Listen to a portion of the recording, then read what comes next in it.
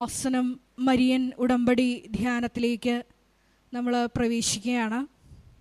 നമുക്കറിയാം, ലോകത്തിൻ്റെ വിവിധ ഭൂഖണ്ഡങ്ങളിലിരുന്ന് ഒത്തിരിയേറെ മക്കളാണ് പ്രാർത്ഥനാപൂർവം ഈ ധ്യാനത്തിൽ പങ്കെടുത്ത് പ്രാർത്ഥിക്കുന്നത്.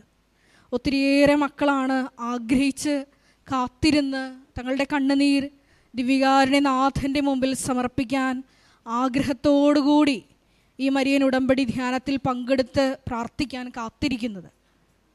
നമ്മളെ പ്രത്യേകമായിട്ട് ഇന്ന് ഈ ദിവസം അൾത്താരയ്ക്ക് ചുറ്റും ഒരുമിച്ച് കൂട്ടിയ അവിടുത്തെ കാരുണ്യത്തിന് നമുക്ക് നന്ദി പറയാം. ഏറെ പ്രത്യേകമായിട്ട് ഈ ധ്യാനം നയിക്കുന്ന ബഹുമാനപ്പെട്ട VP ജോസഫ് അച്ഛനെ ദൈവപിതാവിൻ്റെ കരങ്ങളിൽ നമുക്ക് പ്രത്യേകമായിട്ട് സമർപ്പിച്ച് പ്രാർത്ഥിക്കാം. ഉടമ്പടി എടുത്ത് പ്രാർത്ഥിക്കുന്ന നമ്മുടെ എല്ലാവരുടെയും ജീവിതത്തെ വിശദീകരിക്കാനും ശക്തീകരിക്കാനും ആവശ്യമായിട്ടുള്ള തിരുവചനങ്ങൾ അച്ഛൻ്റെ അധരങ്ങളിലൂടെ ദൈവപിതാവ് തന്നെ പ്രദാനം ചെയ്യുവാനും അത് കേൾക്കുന്ന നമുക്ക് മാനസാന്തരത്തിൻ്റെ വലിയ ഫലമുളകാനുള്ള വലിയ കൃപയ്ക്ക് വേണ്ടി നമുക്ക് പ്രാർത്ഥിക്കാം. നാളിതുവരെ കൃപാസനത്തിൽ വന്ന് മരിയൻ ഉടമ്പടിയെടുത്ത് പ്രാർത്ഥിച്ചു പോയിട്ടുള്ള എല്ലാ മക്കളെയും ഈ അൾത്താരയിൽ നമുക്ക് സമർപ്പിച്ച് പ്രാർത്ഥിക്കാം. അവരുടെ കുടുംബങ്ങളെ, സ്ഥാപനങ്ങളെ എല്ലാം ദൈവമാതാവിൻ്റെ വിമല ഹൃദയം വഴിയായി ദിവികാരുണ്യ സന്നിധിയിൽ നമുക്ക് ഒരു നിമിഷം നമുക്ക് സമർപ്പിച്ച് പ്രാർത്ഥിക്കാം. നമുക്കെല്ലാവർക്കും അറിയാവുന്നതുപോലെ 2004 ഡിസംബർ 7-ാം തീയതി ഉച്ചകഴിഞ്ഞ് 2:30 സമയഘടികാരം നെഞ്ചിൽ ചാർത്തിയാണ് ഈ അൾത്താരയിൽ ഇതുപോലുള്ള ആരാധനാ സമയം ദൈവമാതാവ് അൾത്താരയിൽ പ്രത്യക്ഷയായത്. അതുകൊണ്ട് തന്നെ ഓരോ ആരാധനയിലും പങ്കെടുത്ത് പ്രാർത്ഥിക്കുന്ന മക്കളുടെ യോഗ്യതകളേക്കാൾ അപ്പുറത്ത് പരിശുദ്ധ അമ്മ ആ മക്കൾക്ക് വേണ്ടി മധ്യസ്ഥം വഹിച്ച് അവരെ പ്രത്യക്ഷീകരണത്തിൻ്റെ സാക്ഷികളാക്കി ഉയർത്തുന്ന വലിയ വലിയ സാക്ഷ്യങ്ങളാണ് അനുദിനം നമ്മൾ ശ്രവിക്കുന്നത്. ആ സാക്ഷ്യഗണത്തോട് ചേർത്ത് നമ്മുടെ നിയോഗങ്ങളും സമർപ്പിച്ചുകൊണ്ട് ഞങ്ങളെ സാക്ഷികളായി ഉയർത്തണമേ എന്ന് ആത്മാർത്ഥമായിട്ട് നമുക്ക് പ്രാർത്ഥിക്കാം. ഈശോയെ, അങ്ങയുടെ കൃപ ആവശ്യമായിട്ടുള്ള എല്ലാ മേഖലകളിലും അങ്ങയുടെ ശക്തി അയച്ച് ഞങ്ങളെ വിശുദ്ധീകരിക്കുകയും ശക്തീകരിക്കണമേ ചെയ്യണമേ എന്ന് നമുക്ക് പ്രാർത്ഥിക്കാം. ഈ ധ്യാനത്തിൻ്റെ എല്ലാ ഭൗതിക സാഹചര്യങ്ങളെയും അൾത്താരയിൽ നമുക്ക് സമർപ്പിച്ച് പ്രാർത്ഥിക്കാം. ഗാന ശുശ്രൂഷയിലായിരിക്കുന്ന സഹോദരങ്ങളുണ്ട്, സൗണ്ട് കൈകാര്യം ചെയ്യുന്ന സഹോദരങ്ങളുണ്ട്, ക്യാമറ കൈകാര്യം ചെയ്യുന്ന സഹോദരങ്ങളുണ്ട്, സ്റ്റുഡിയോയിലായിരുന്നു കൊണ്ട് ശുശ്രൂഷ ചെയ്യുന്ന സഹോദരങ്ങളുണ്ട്, മധ്യസ്ഥ പ്രാർത്ഥനയിലായിരിക്കുന്ന മക്കളുണ്ട്. എല്ലാവരെയും ഈ അൾത്താരയിൽ നമുക്ക് സമർപ്പിച്ച് പ്രാർത്ഥിക്കാം.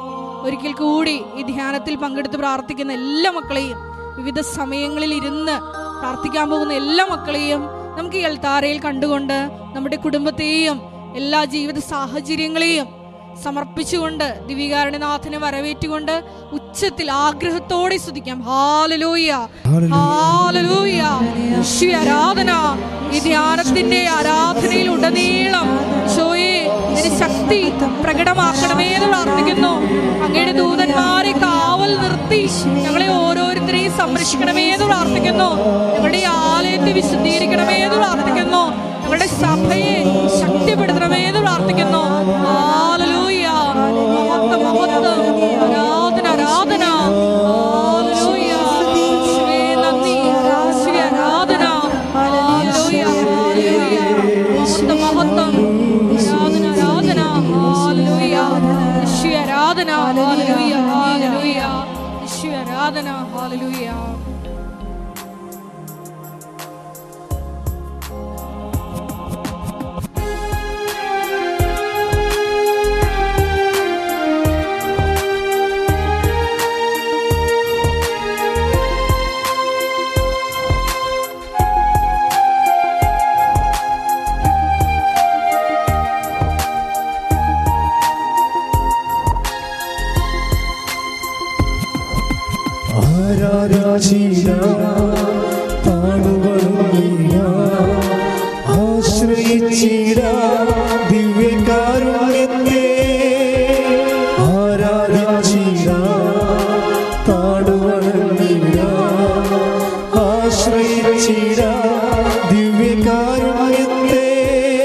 ദിവ്യകാരുണ്യത്തിൻ മുൻപിൽ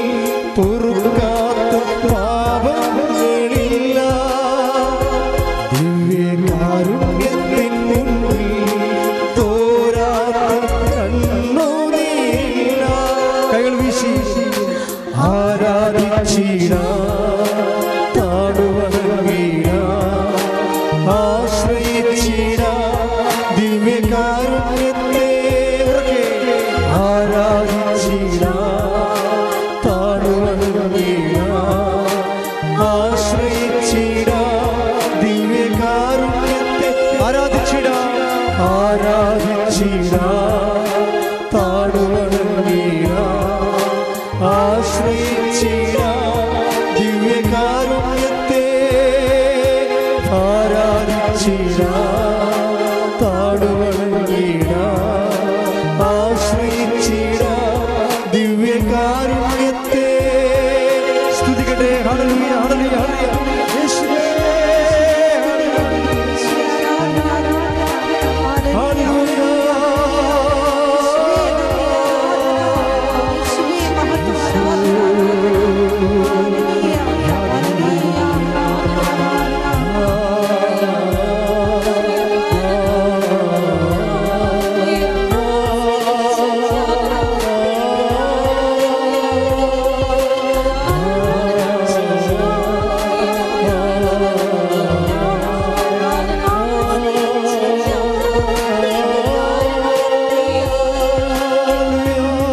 യേശുവേ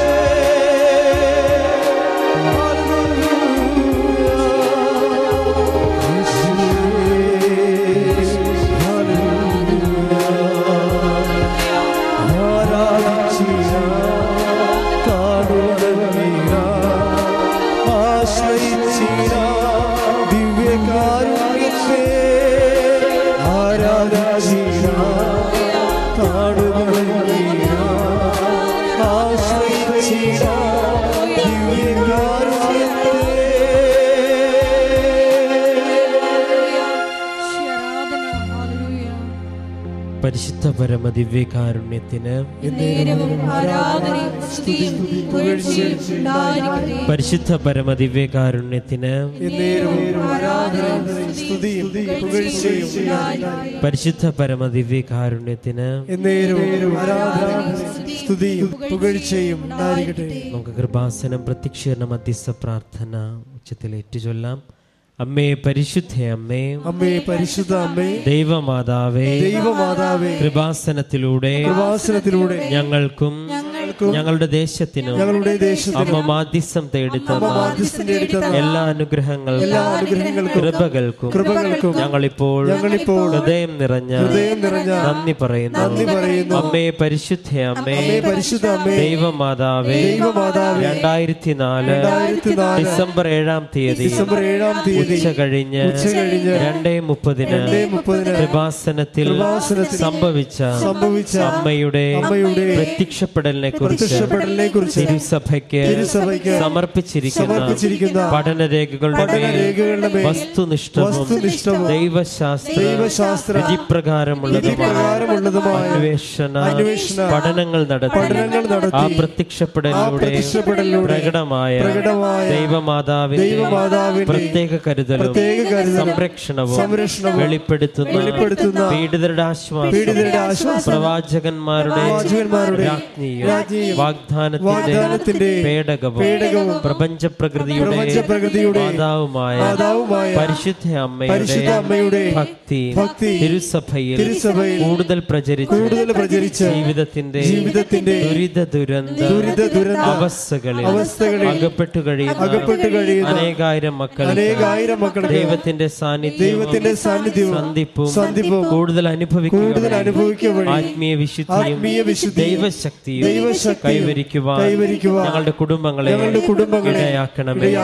നമുക്ക് സ്തുതിച്ച് പ്രാർത്ഥിക്കാം. ഹല്ലേലൂയ ഹല്ലേലൂയ ആരാധന ആരാധന ആരാധന ഹല്ലേലൂയ ഹല്ലേലൂയ ഹല്ലേലൂയ യേശുവേ ആരാധന ആരാധന കർത്താവേ ഹല്ലേലൂയ ഹല്ലേലൂയ ഹല്ലേലൂയ യേശുവേ ഹല്ലേലൂയ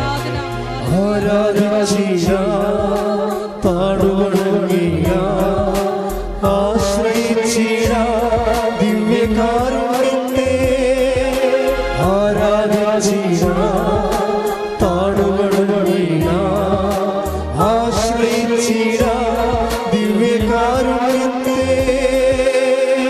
പരിശുദ്ധ പരമദിവ്യകാരുണ്യത്തിന് ആരാധനയും സ്തുതിയും പുകഴ്ചയും ഉണ്ടായിരിക്കട്ടെ. പരിശുദ്ധ പരമദിവ്യകാരുണ്യത്തിന് ആരാധനയും സ്തുതിയും പുകഴ്ചയും ഉണ്ടായിരിക്കട്ടെ. പരിശുദ്ധ പരമദിവ്യകാരുണ്യത്തിന് ആരാധനയും സ്തുതിയും പുകഴ്ചയും ഉണ്ടായിരിക്കട്ടെ. അമ്മേ പരിശുദ്ധ അമ്മേ, അമ്മേ പരിശുദ്ധ അമ്മേ, ഭൂസ്വർഗലോകങ്ങളുടെ രാജ്ഞിയായ അങ്ങേക്ക് ഭൗമ സംരക്ഷണത്തിന് പ്രപഞ്ച പ്രകൃതിയെ തിരുസഭ പ്രതിഷ്ഠിക്കുവാൻ ഈ പ്രത്യക്ഷീകരണം വഴി ഇടയാക്കണമേ. പരിശുദ്ധ അമ്മേ, ജപമാല മാതാവേ, സകല കൃപാസന പ്രാർത്ഥനകളോട് ചേർത്ത് ഞങ്ങളിപ്പോൾ പ്രാർത്ഥിക്കുന്ന ഈ സമൂഹത്തിന്റെ പ്രത്യേക നിയോഗങ്ങളും നമ്മുടെ ഓരോരുത്തരുടെയും നിയോഗങ്ങൾ നമുക്കിപ്പോൾ മൗനമായി സമർപ്പിക്കാം.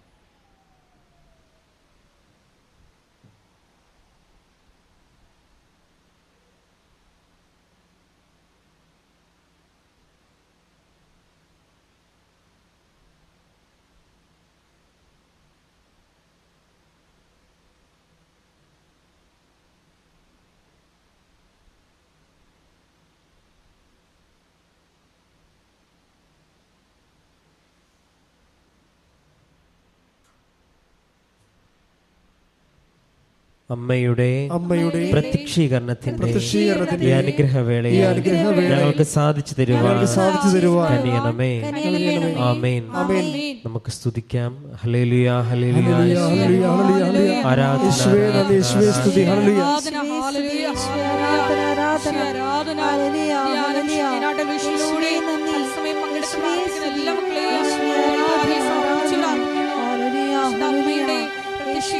സാക്ഷികളാക്കി മക്കളെ ഉയർത്തണമേ എന്ന് പ്രാർത്ഥിക്കുന്നു.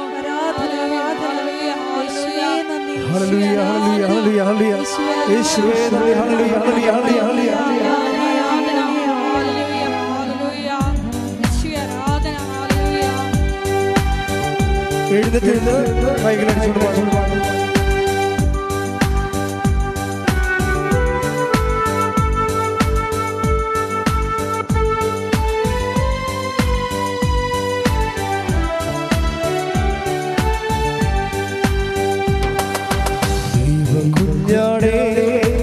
ആത്മനാഥനെ അങ്ങേ ഞങ്ങൾ ആരാധിക്കുന്നു.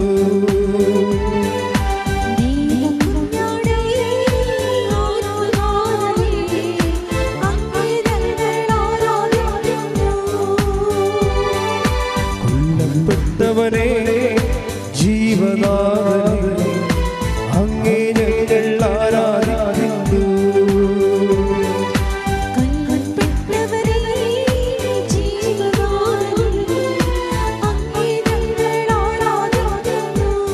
കൈകൾ ഉയർത്തി ആരാധിക്കുന്നു, ഞങ്ങൾ ആരാധിക്കുന്നു.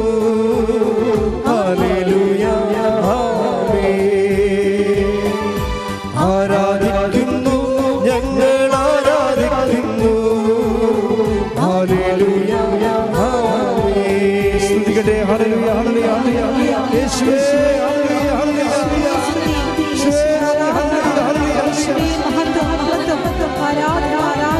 ഹല്ലേലൂയ, ഹല്ലേലൂയ, ഹല്ലേലൂയ, ഹല്ലേലൂയ. യേശുവേ, ഹല്ലേലൂയ,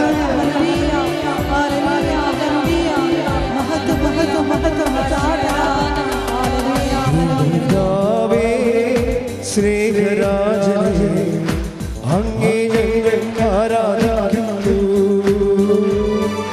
ദൈവപിതാവേ സ്നേഹരാജനെ അങ്ങേ ഞങ്ങൾ ആരാധിക്കുന്നു. പരിശുദ്ധാത്മാവേ ജീവനായി അങ്ങേ ഞങ്ങൾ ആരാധിക്കുന്നു. പരിശുദ്ധാത്മാവേ ജീവനായി അങ്ങേ ഞങ്ങൾ ആരാധിക്കുന്നു. ആരാധിക്കുന്നു, ഞങ്ങൾ ആരാധിക്കുന്നു. ഹല്ലേലൂയ, ആമേൻ. ശക്തിയോടെ ആരാധിക്കുന്നു,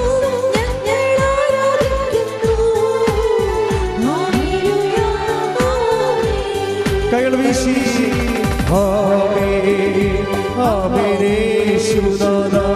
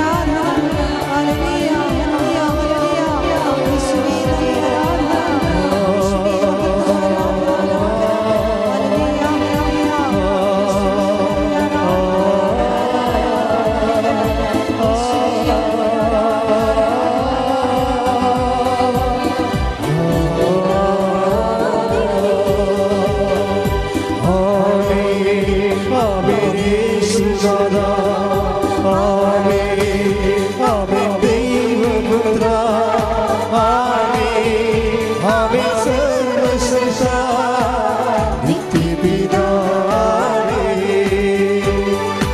ആമേൻ ആമേൻ യേശുനാഥാ ആമേൻ ആമേൻ ദൈവപുത്ര ആമേൻ ആമേൻ സർവ്വശ്രേഷ്ഠ നിത്യപിതാവേ ആമേൻ ആമേൻ യേശുനാഥാ ആമേൻ ആമേൻ ദൈവപുത്ര ആമേൻ ആമേൻ സർവ്വശ്രേഷ്ഠ നിത്യപിതാവേ ഹല്ലേലൂയ ഹല്ലേലൂയ ഹല്ലേലൂയ ഹല്ലേലൂയ യേശുവേ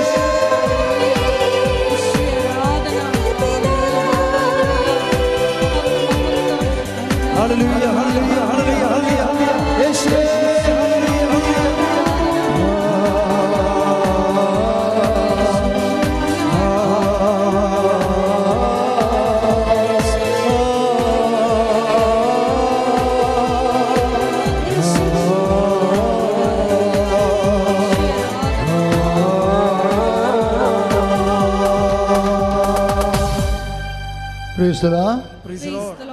ഇരിക്കുക.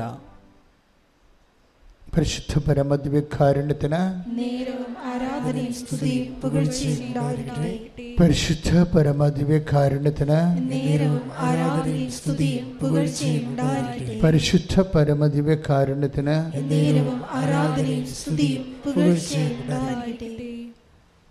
പ്രിയമുള്ളവരെ, മറ്റു പ്രാർത്ഥനകളിൽ നിന്ന് വ്യത്യസ്തമായിട്ട് എന്തുകൊണ്ടാണ് ഉടമ്പടി പ്രാർത്ഥനാ പദ്ധതിക്ക് സാക്ഷ്യങ്ങളുടെ എണ്ണം കൂടുന്നത്? എന്തുകൊണ്ടാണ്? അതിൻ്റെ പ്രധാനപ്പെട്ട കാരണം വിശ്വാസം 3 തരത്തിൽ പ്രകടിപ്പിക്കപ്പെടുന്നത് കൊണ്ടാണ്. ഇപ്പം നമ്മുടെ സാധാരണ ലെവലിൽ വിശ്വാസം ഒരു തരത്തിലാണ് മനുഷ്യർ പൊതുവെ പ്രകടിപ്പിക്കുന്നത്. എങ്ങനെയാണത്? പ്രാർത്ഥനയായിട്ട്. ഉടമ്പടിയിൽ വരുമ്പോൾ വിശ്വാസം 3 തരത്തിലാണ് പ്രകടിപ്പിക്കുന്നത്: പ്രാർത്ഥന, പ്രയോഗം, പിന്നെ പ്രഖ്യാപനം. പ്രയോഗത്തിന് ബൈബിളിൽ നല്ല ഒത്തിരി അനുഭവങ്ങളുണ്ട്. വളരെ സൈലൻ്റായിട്ടുള്ള പ്രയോഗങ്ങളുണ്ട് ബൈബിളിൽ. ഇപ്പോൾ ഉദാഹരണത്തിന് നമ്മുടെ രക്തസ്രാവക്കായ രോഗിയുടെ കാര്യം മാത്രം എടുത്താൽ മതി. അവളൊരു അക്ഷരം, he's not uttering a single word, ഒരക്ഷരം പറയണില്ല. പക്ഷെ വിശ്വാസം അത് ഉള്ളിലാണ് ഇരിക്കുന്നത്, അത് വിചാരമായിട്ടാണ് ഇരിക്കുന്നത്. പക്ഷെ അത് ആക്ഷനിൽ, പ്രവൃത്തിയിൽ അത് പ്രയോഗിക്കുന്നുണ്ട്, ഉള്ളിലിരിക്കുന്നത്. ഇപ്പം നമ്മൾ ഉദാഹരണത്തിന് 8:48 വായിച്ചേ.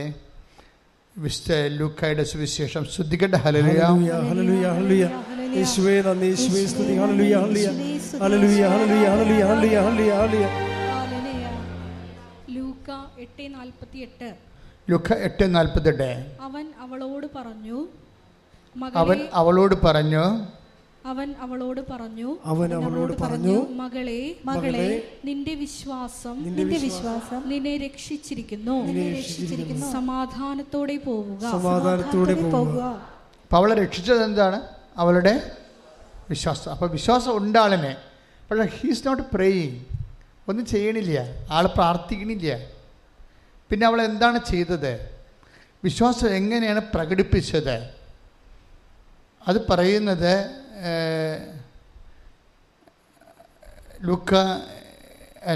വിശുദ്ധ മത്തായി ശ്ലീഹായുടെ സുവിശേഷം 9:21. മത്തായി 9:21.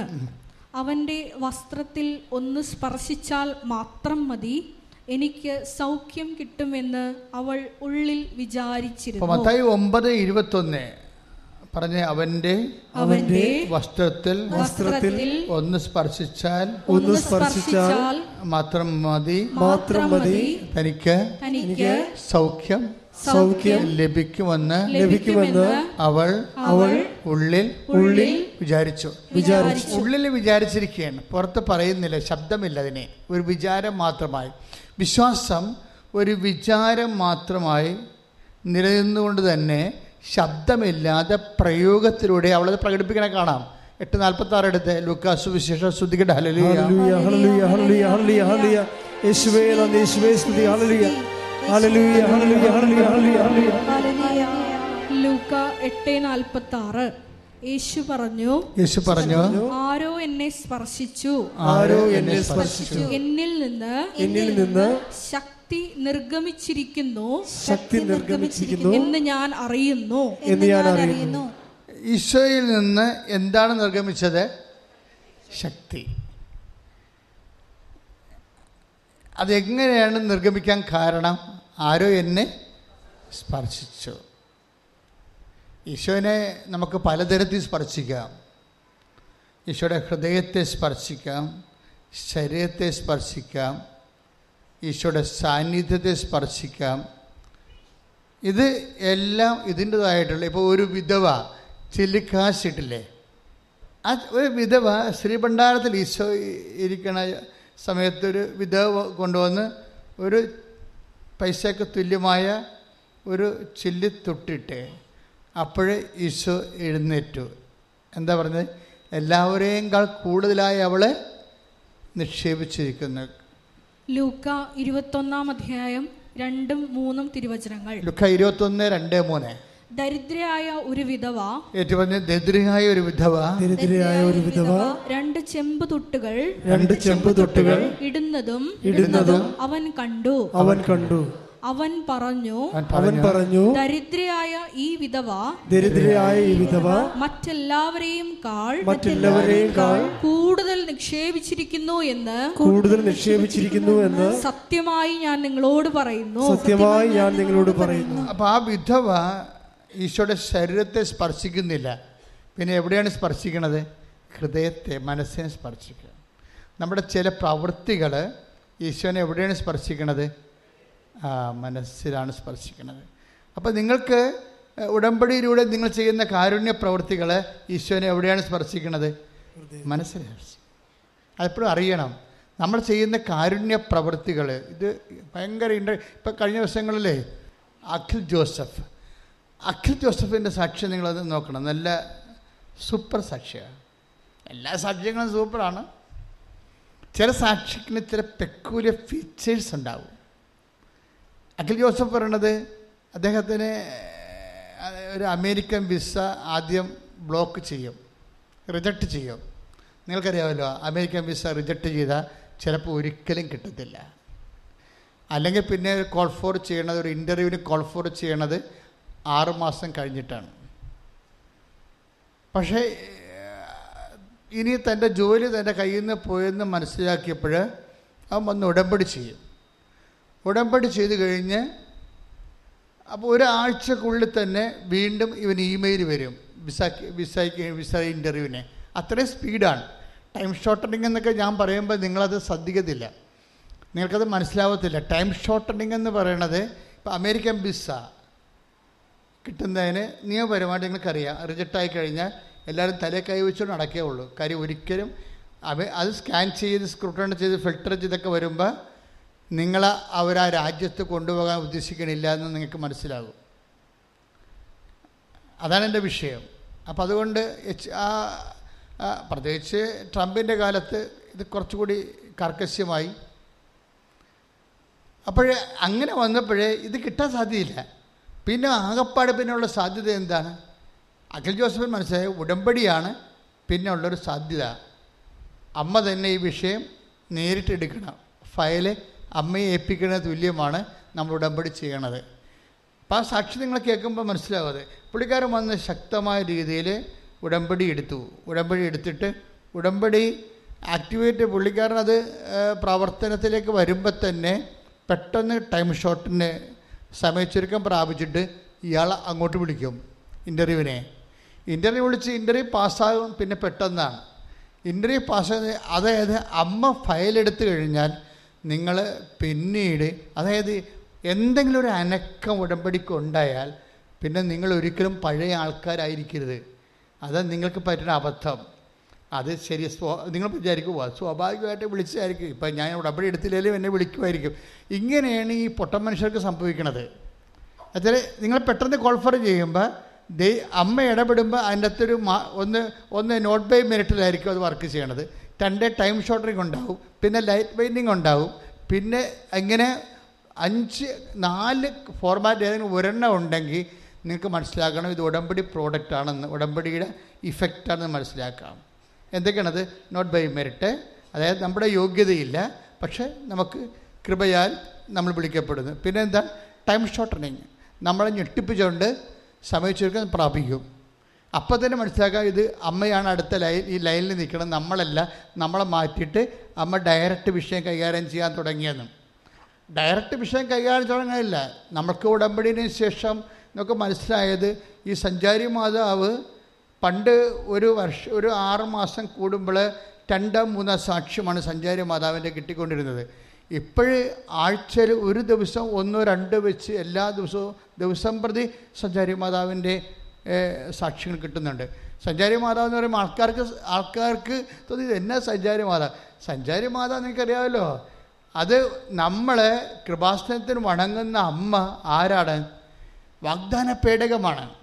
നമ്മൾ ലുത്തീനിയയിലുണ്ട് വാഗ്ദാന പേടകമേ ഞങ്ങൾക്ക് വേണ്ടി അപേക്ഷിക്കണമേ. പക്ഷേ ലോകത്തിലോടത്തിൽ വാഗ്ദാന പേടകമായിട്ട് അമ്മയെ വണങ്ങുന്ന സ്ഥലങ്ങൾ കുറവാണ്, വടച്ചുരുക്കി. ഞാൻ യൂട്യൂബിൽ ഗൂഗിളിൽ നോക്കിയിട്ട് ഒരു സ്ഥലമോ മറ്റോ ഉണ്ട്. അത് ഈ രീതിയിലല്ല, ഇല്ലെന്ന് തന്നെ പറയാം.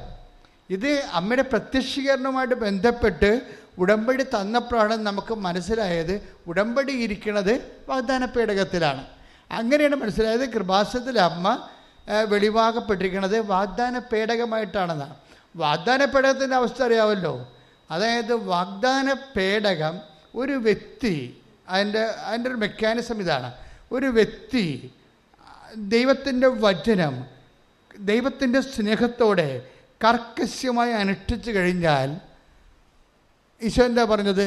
എൻ്റെ വചനം നിങ്ങൾ നിലനിൽക്കുന്നു കഴിഞ്ഞാൽ നിങ്ങൾക്ക് ഇഷ്ടമുള്ളത് 15:7 എടുത്ത് ശ്രദ്ധിക്കട്ടെ. ഹല്ലേലൂയ ഹല്ലേലൂയ ഹല്ലേലൂയ ഹല്ലേലൂയ ഹല്ലേലൂയ ഹല്ലേലൂയ. യേശുവേ നന്ദി. ഹല്ലേലൂയ ഹല്ലേലൂയ. യോഹന്നാൻ 15:7. യോഹന്നാൻ 15:7. നിങ്ങൾ എന്നിൽ വസിക്കുകയും എന്റെ വാക്കുകൾ നിങ്ങളിൽ നിലനിൽക്കുകയും ചെയ്യുന്നെങ്കിൽ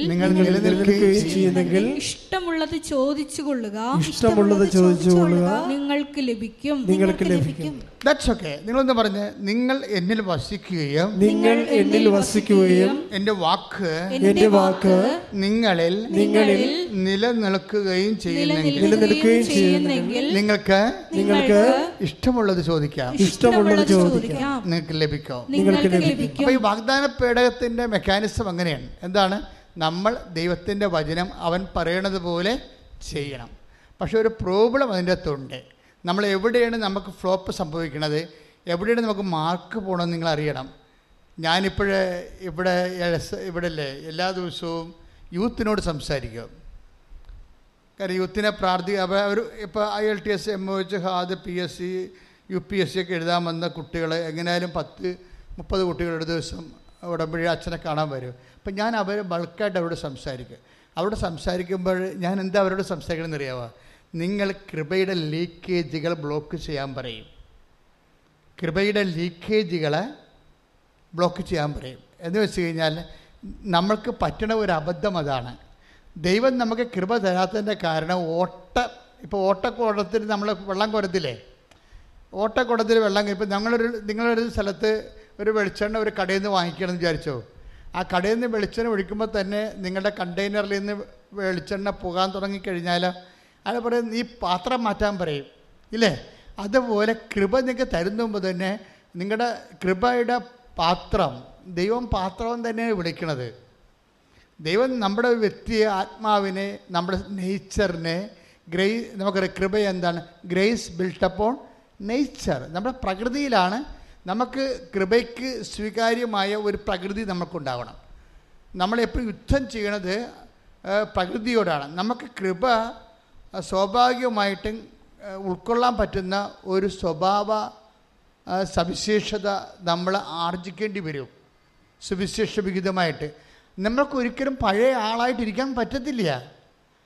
പഴയ ആളായിട്ട് നിങ്ങൾ പഴയിരിക്കുക. ഇപ്പോൾ പക, വിദ്വേഷം, ചതി, അഹങ്കാരം, മുൻകോപം, കലഹം, ഭിന്നത, ലൈംഗിക സൂക്ഷ്മതക്കുറവ്, ഇങ്ങനെയുള്ള വിഷയങ്ങളൊക്കെ വരുമ്പോൾ സ്വാഭാവികമായിട്ട് നേച്ചർ, പഴയ നേച്ചർ തന്നെ, ലോകാരൂപിയുടെ നേച്ചർ, ജഡത്വമാണ്, ഇതിൽ വർക്കൗട്ട് ചെയ്യത്തില്ല കൃപ. ഞങ്ങൾ നിങ്ങളോട് മദ്യപാനം ഉപേക്ഷിക്കണമെന്നൊന്നും പറയത്തില്ല. എന്താ കാര്യം? ഞങ്ങൾക്കത് പറയേണ്ട കാര്യമില്ല. നിങ്ങളെ ദൈവം വിളിച്ചിട്ടുണ്ടെങ്കിൽ ദൈവം നിങ്ങളെ ക്രമീകരിച്ചിരിക്കും. നിങ്ങൾക്കൊരു മനസ്സുണ്ടായാൽ മതി. നിങ്ങൾക്കൊരു മനസ്സുണ്ടായാൽ മതി. ആ നിങ്ങളുടെ മനസ്സ് ഉടമ്പടി ധ്യാനങ്ങൾ കൂടി വരുമ്പോൾ സ്വാഭാവികമായിട്ട് അമ്മ തന്നെ നിങ്ങളെ കിളച്ച് വളവിടാൻ പറ്റുന്ന രൂപത്തിൽ, 100 മേനിക്ക് അയക്കാൻ പറ്റുന്ന രൂപത്തിൽ റീചേഞ്ച് ചെയ്യും. കാര്യം ഗ്രേസ് ബിൽട്ടപ്പ് ഓൺ നേച്ചറാണ്. നേച്ചർ എന്ന് വെച്ചാൽ കൃപ എപ്പോഴും ദൈവശാസ്ത്രപരമായിട്ട് ഒരു മനുഷ്യൻ്റെ പ്രകൃതിയിലാണ് ദൈവം കൊടുക്കുന്നത്. പ്രകൃതിയോ, what is nature? That is habits. ഒരു നേച്ചറിൻ്റെ ദ ടോട്ടാലിറ്റി ഓഫ് ദി ഹാബിറ്റ്സാണ് നേച്ചറായിട്ട് വരുന്നത്. നമ്മുടെ മുഴുവൻ ശീലങ്ങളുടെ ആകത്തുകയാണ് നമുക്ക് പ്രകൃതിയായിട്ട് വരുന്നത്. What is habits? Habits is repeated action. വല്ലപ്പോഴും സംഭവിക്കുന്ന കാര്യങ്ങളല്ല, തുടരെ സംഭവിക്കുന്ന ശീലങ്ങളെ ഹാബിറ്റ്സ് എന്ന് പറയും. അത് മോശം ശീലങ്ങളാണെങ്കിൽ ദുശ്ശീലങ്ങളാണെന്ന് പറയും. ഇപ്പം ദുശ്ശീലങ്ങളുള്ളവരിൽ ഒരിക്കലും കൃപ വർക്കൗട്ട് ചെയ്യത്തില്ല. അതുകൊണ്ട് വചനം വളരെ സൂക്ഷ്മതയാണ്. ഇപ്പം എന്തെങ്കിലും ദുശ്ശീലങ്ങളുണ്ടോ, ആ റെക്കർ ചെയ്യുന്ന ബാഡ് ഹാബിറ്റ്സ് ഉണ്ടോ എന്ന് നോക്കണം. അത് ഉടമ്പടിയുടെ മെയിൻ സംഭവമാണ്. റെക്കർ ചെയ്യുന്ന, do you have any recurring bad habits? നിങ്ങൾക്ക് ഇത് റെക്കർ ചെയ്യുന്ന, വല്ലപ്പോഴും ഒറ്റപ്പെട്ട സംഭവങ്ങളല്ല, ആവർത്തിക്കപ്പെടുന്ന ബാഡ് ഹാബിറ്റ്സ് ഉണ്ടോ എന്ന് നോക്കണം.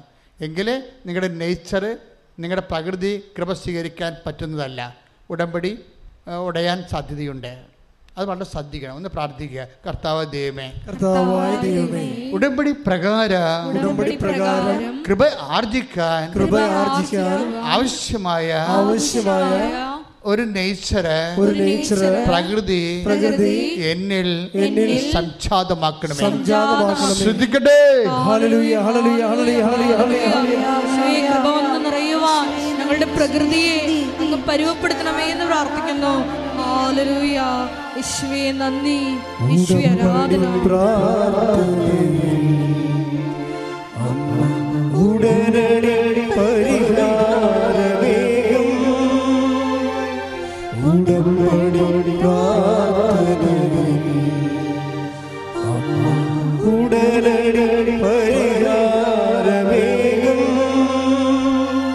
അവൻ പറയുന്നത് ചെയ്തിടും, ജീവിതം ധന്യമായി തീർന്നിടും. ഇത് ലീക്കേജാണ്. അതായത് ഇത് കൃപ നിങ്ങൾക്ക് കിട്ടിയാൽ തന്നെ നഷ്ടപ്പെടാൻ, ചോർന്നു പോകാൻ സാധ്യതയുള്ള ഒരു ലീക്കേജുകളാണ്. ഇത് ബ്ലോക്ക് ചെയ്യണം നമ്മൾ. ഇപ്പം ഞാൻ കുഞ്ഞുങ്ങളോട് സംസാരിക്കണില്ലേ, അപ്പം അവരെല്ലാം എഡ്യൂക്കേറ്റഡ് ആണ്. പക്ഷേ അവരോട് ഞാൻ പറയും, മക്കളെ എഡ്യൂക്കേഷൻ നിങ്ങൾക്കുണ്ട്, പക്ഷേ നിങ്ങൾ ശ്രദ്ധിക്കേണ്ട ഒരു കാര്യം, നിങ്ങൾ ഇൻ്റലിജൻ്റായിട്ട് വേണം വിശ്വാസം ഒരു ഇൻ്റലിജൻ്റ് അഫെയറാണ്. ഞാൻ എപ്പോഴും നിങ്ങളോട് പറയുന്ന കാര്യമാണ്. Faith is not an emotional affair. അത് ഇൻ്റലിജൻ്റ്, ബുദ്ധിപരമായ ഒരു വിനിമയമാണ് വിശ്വാസം എന്ന് പറയുന്നത്. അല്ല, അതിന് ഈ വൈകാരികമായ ഒരു വിനിമയമല്ല, ബുദ്ധിപരമാണത്. ഞാൻ അപ്പം മക്കളോട് പറയും, ദൈവത്തോട് നിങ്ങൾ ഇടപെടുമ്പോൾ ഇൻ്റലക്റ്റായിട്ട് ഇൻ്റലിജൻ്റായിട്ട് ഇടപെടണം. എന്താ കാര്യം? ഇപ്പം നിങ്ങളിപ്പോൾ ഒരു IELTS, MOH, അതൊക്കെ പഴയ, അല്ലെങ്കിൽ PSC എന്തെങ്കിലും ഇൻ്റർവ്യൂവിനൊക്കെ പോകണം. അപ്പോൾ നിങ്ങളിപ്പോൾ ഒരു ഉടമ്പടിയിൽ നിൽക്കുകയാണ്. ഉടമ്പടിയിൽ നിൽക്കുമ്പോൾ നിങ്ങളിപ്പോൾ ഉടമ്പടി പ്രകാരം പ്രേക്ഷിത പ്രവർത്തനം ചെയ്യുന്നുണ്ട്, അല്ലേ? പ്രേക്ഷിത പ്രവർത്തനം, കാരുണ്യ പ്രവർത്തികൾ ചെയ്യുന്നുണ്ട്. അതുപോലെ തന്നെ നിങ്ങൾ രോഗികളെ കാണുന്നുണ്ട്, ഒക്കെ ശരി. നിങ്ങൾ സൗമ്യത പാലിക്കുന്നുണ്ട്, പ്രാർത്ഥനയിൽ ജീവിക്കുന്നുണ്ട്, ഇതൊക്കെ ശരി. പക്ഷെ ദൈവത്തിന് ഒരു കാര്യം അറിയാം. എന്താണ് ദൈവത്തിന് അറിയാവുന്നത്? നിങ്ങൾ ഈ പരീക്ഷക്കാലം കഴിയുമ്പോൾ പഴയ ആൾക്കാരുമായിട്ട് കൺവേർട്ട് ചെയ്യുമെന്നറിയാം. അതോടുകൂടി നിങ്ങളുടെ കാര്യത്തിൽ ഒരു തീരുമാനമാക്കും. ഇതാണ് പ്രശ്നം. ഇൻ്റലിജൻ്റ് എന്ന് പറയാം. ഫെയ്ത്ത് ഇൻ്റലിജൻ്റായിട്ടാണ് കൈകാര്യം ചെയ്യേണ്ടത്. ഇത് ലീക്കേജാണ്. ഇത് ദൈവത്തിന് നിങ്ങളെക്കുറിച്ചുള്ള മുൻവിധിയുണ്ട്. അതായത് ഈ അഭ്യാസവും ഈ പ്രാർത്ഥനയൊക്കെ കാണിക്കുന്നത് വയറ്റിപ്പഴപ്പിന് വേണ്ടി മാത്രമാണ്, തൽക്കാലം ജയിച്ചു കയറാൻ വേണ്ടിയുള്ള ഉടായ്പാണ്. ഇത് കഴിഞ്ഞു കഴിഞ്ഞാൽ തനി സ്വഭാവം കാണിക്കും. തനി സ്വഭാവം അതാണ് ലീക്കേജ് എന്ന് പറയുന്നത്. നിങ്ങളുടെ തനി സ്വഭാവം, കണ്ടത്തടിക്ക് മുണ്ടത്തടി, അപ്പൻ്റെ അടുത്ത് നിങ്ങൾക്കറിയാമില്ല, നമ്മൾ നാട്ടുകാരുടെ കടത്തിലൊന്നും കയറണ്ട, അവർ ഇങ്ങനെ പെടരി ഞൊട്ടിക്കൊണ്ട് പോകും. നിങ്ങളുടെ കാര്യം നിങ്ങൾ സ്വന്തം അമ്മയുടെ അടുത്തേക്ക് അറിയാൻ മതി, നിങ്ങളുടെ കാര്യത്തിൽ തീരുമാനമാകും. That is U. സ്വന്തം അമ്മയോട് എന്താ നിങ്ങൾ പെരുമാറണത്, അല്ലെങ്കിൽ സ്വന്തം അമ്മമ്മയോട് അപ്പനോട് എന്താ പെരുമാറണത്, അതാണ് നിങ്ങൾ. അതെൻ്റെ അപ്പനല്ലേ എൻ്റെ അമ്മയല്ലേ എന്ന് വിചാരിച്ചുകൊണ്ട് നിങ്ങൾക്ക് ലൈസൻസ് ഇല്ല എന്തും പറയാനോ എന്തും ചെയ്യാനോ. ദാറ്റ് ഈസ് നിങ്ങൾ. അതാണ് ഇപ്പോൾ ദൈവം അസസ് ചെയ്യുമ്പോൾ അതാണ്. അപ്പൻ ചിലപ്പോൾ ക്ഷമിക്കും, അമ്മയെ ക്ഷമിക്കും. കാര്യം നിങ്ങളെ പെറ്റ് വളർത്തിയ ഒത്തിരി ഇൻവെസ്റ്റ്മെൻറ്റ് അവർക്കുള്ളത് കൊണ്ട് അവർ ക്ഷമിക്കാൻ മാർഗമില്ലല്ലോ, അതുകൊണ്ട് അവർ മിണ്ടത്തില്ല. പക്ഷെ നിങ്ങളുടെ കാര്യത്തിൽ ഒരു തീരുമാനമാകും. ഇതുകൊണ്ട് ക്രിസ്തു ഈശോ എന്താ പറഞ്ഞത്? നിങ്ങൾ എന്നെ സ്നേഹിക്കണമെങ്കിൽ മാത്രമേ ഈ പണിക്കിറങ്ങാവൂ. മനസ്സിലായില്ലേ? 15-14 take the word of God. സ്തുതിക്കട്ടെ. ഹല്ലേലൂയ ഹല്ലേലൂയ ഹല്ലേലൂയ ഹല്ലേലൂയ ഹല്ലേലൂയ. യേശുവേ നന്ദി, യേശുവേ സ്തുതി. ഹല്ലേലൂയ ഹല്ലേലൂയ ഹല്ലേലൂയ ഹല്ലേലൂയ ഹല്ലേലൂയ. യോഹന്നാൻ 15:14. യോഹന്നാൻ 15:14. ഞാൻ നിങ്ങളോട് കൽപ്പിക്കുന്നത് നിങ്ങൾ ചെയ്യുന്നെങ്കിൽ നിങ്ങൾ എൻ്റെ സ്നേഹിതരാണ്. അപ്പൊ ഞാൻ നിങ്ങളോട് കൽപ്പിക്കുന്നത് നിങ്ങൾ ചെല്ലുന്നെങ്കിൽ എന്നാണ് ഈശോ പറഞ്ഞത്. അല്ല, ചെയ്യുന്നെങ്കിൽ. ഉടമ്പടിയാണ് സംഭവം. ഇതെല്ലാം ചെയ്യുന്ന കാര്യങ്ങളാണ്.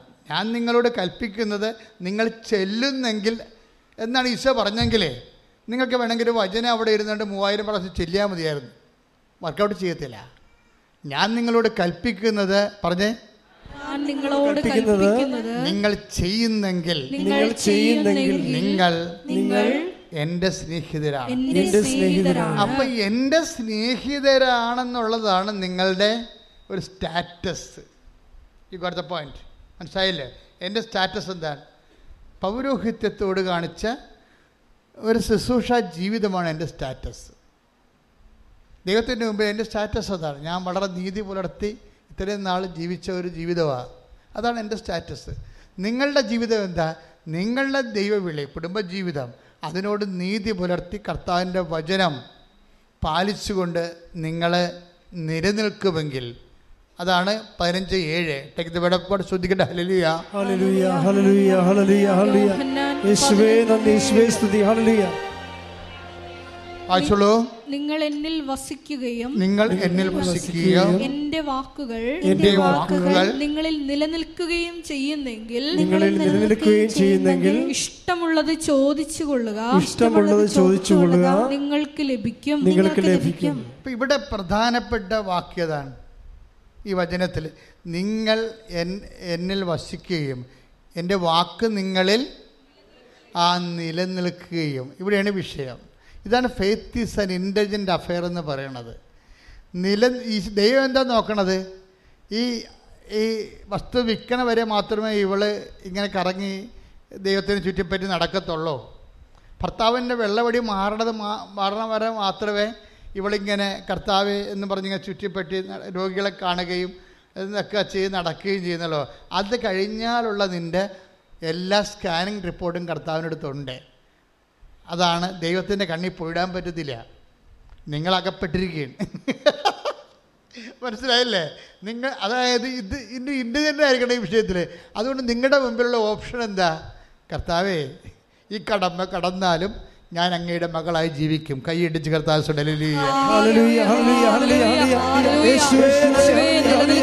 ഫലം പുറപ്പെടുവിക്കുവാൻ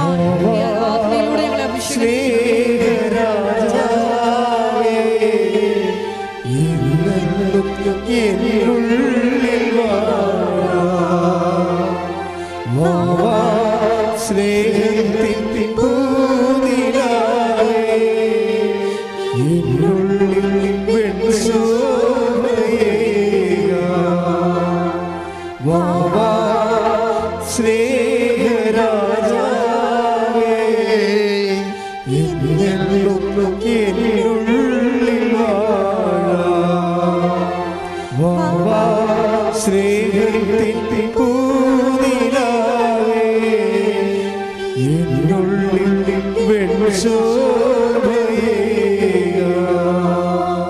പരിശുദ്ധ പരമ ദിവ്യകാരുണ്യത്തിന് എന്നേരവും ആരാധനയും സ്തുതിയും പുകഴ്ചയും ഉണ്ടായിരിക്കട്ടെ. ഇപ്പൊ നമ്മൾ പറഞ്ഞുകൊണ്ടിരുന്ന വിഷയം എന്താണ്? കർത്താവിൻ്റെ മനസ്സിനെ പ്രസാദിപ്പിക്കുക, അല്ലേ? കർത്താവിൻ്റെ മനസ്സിനെ അതായത് രക്തസ്രാവക്കാര രോഗിയെ കർത്താവിനെ പ്രസാദിപ്പിച്ചത് പ്രാർത്ഥന കൊണ്ടല്ല, പിന്നെ എന്താണ്?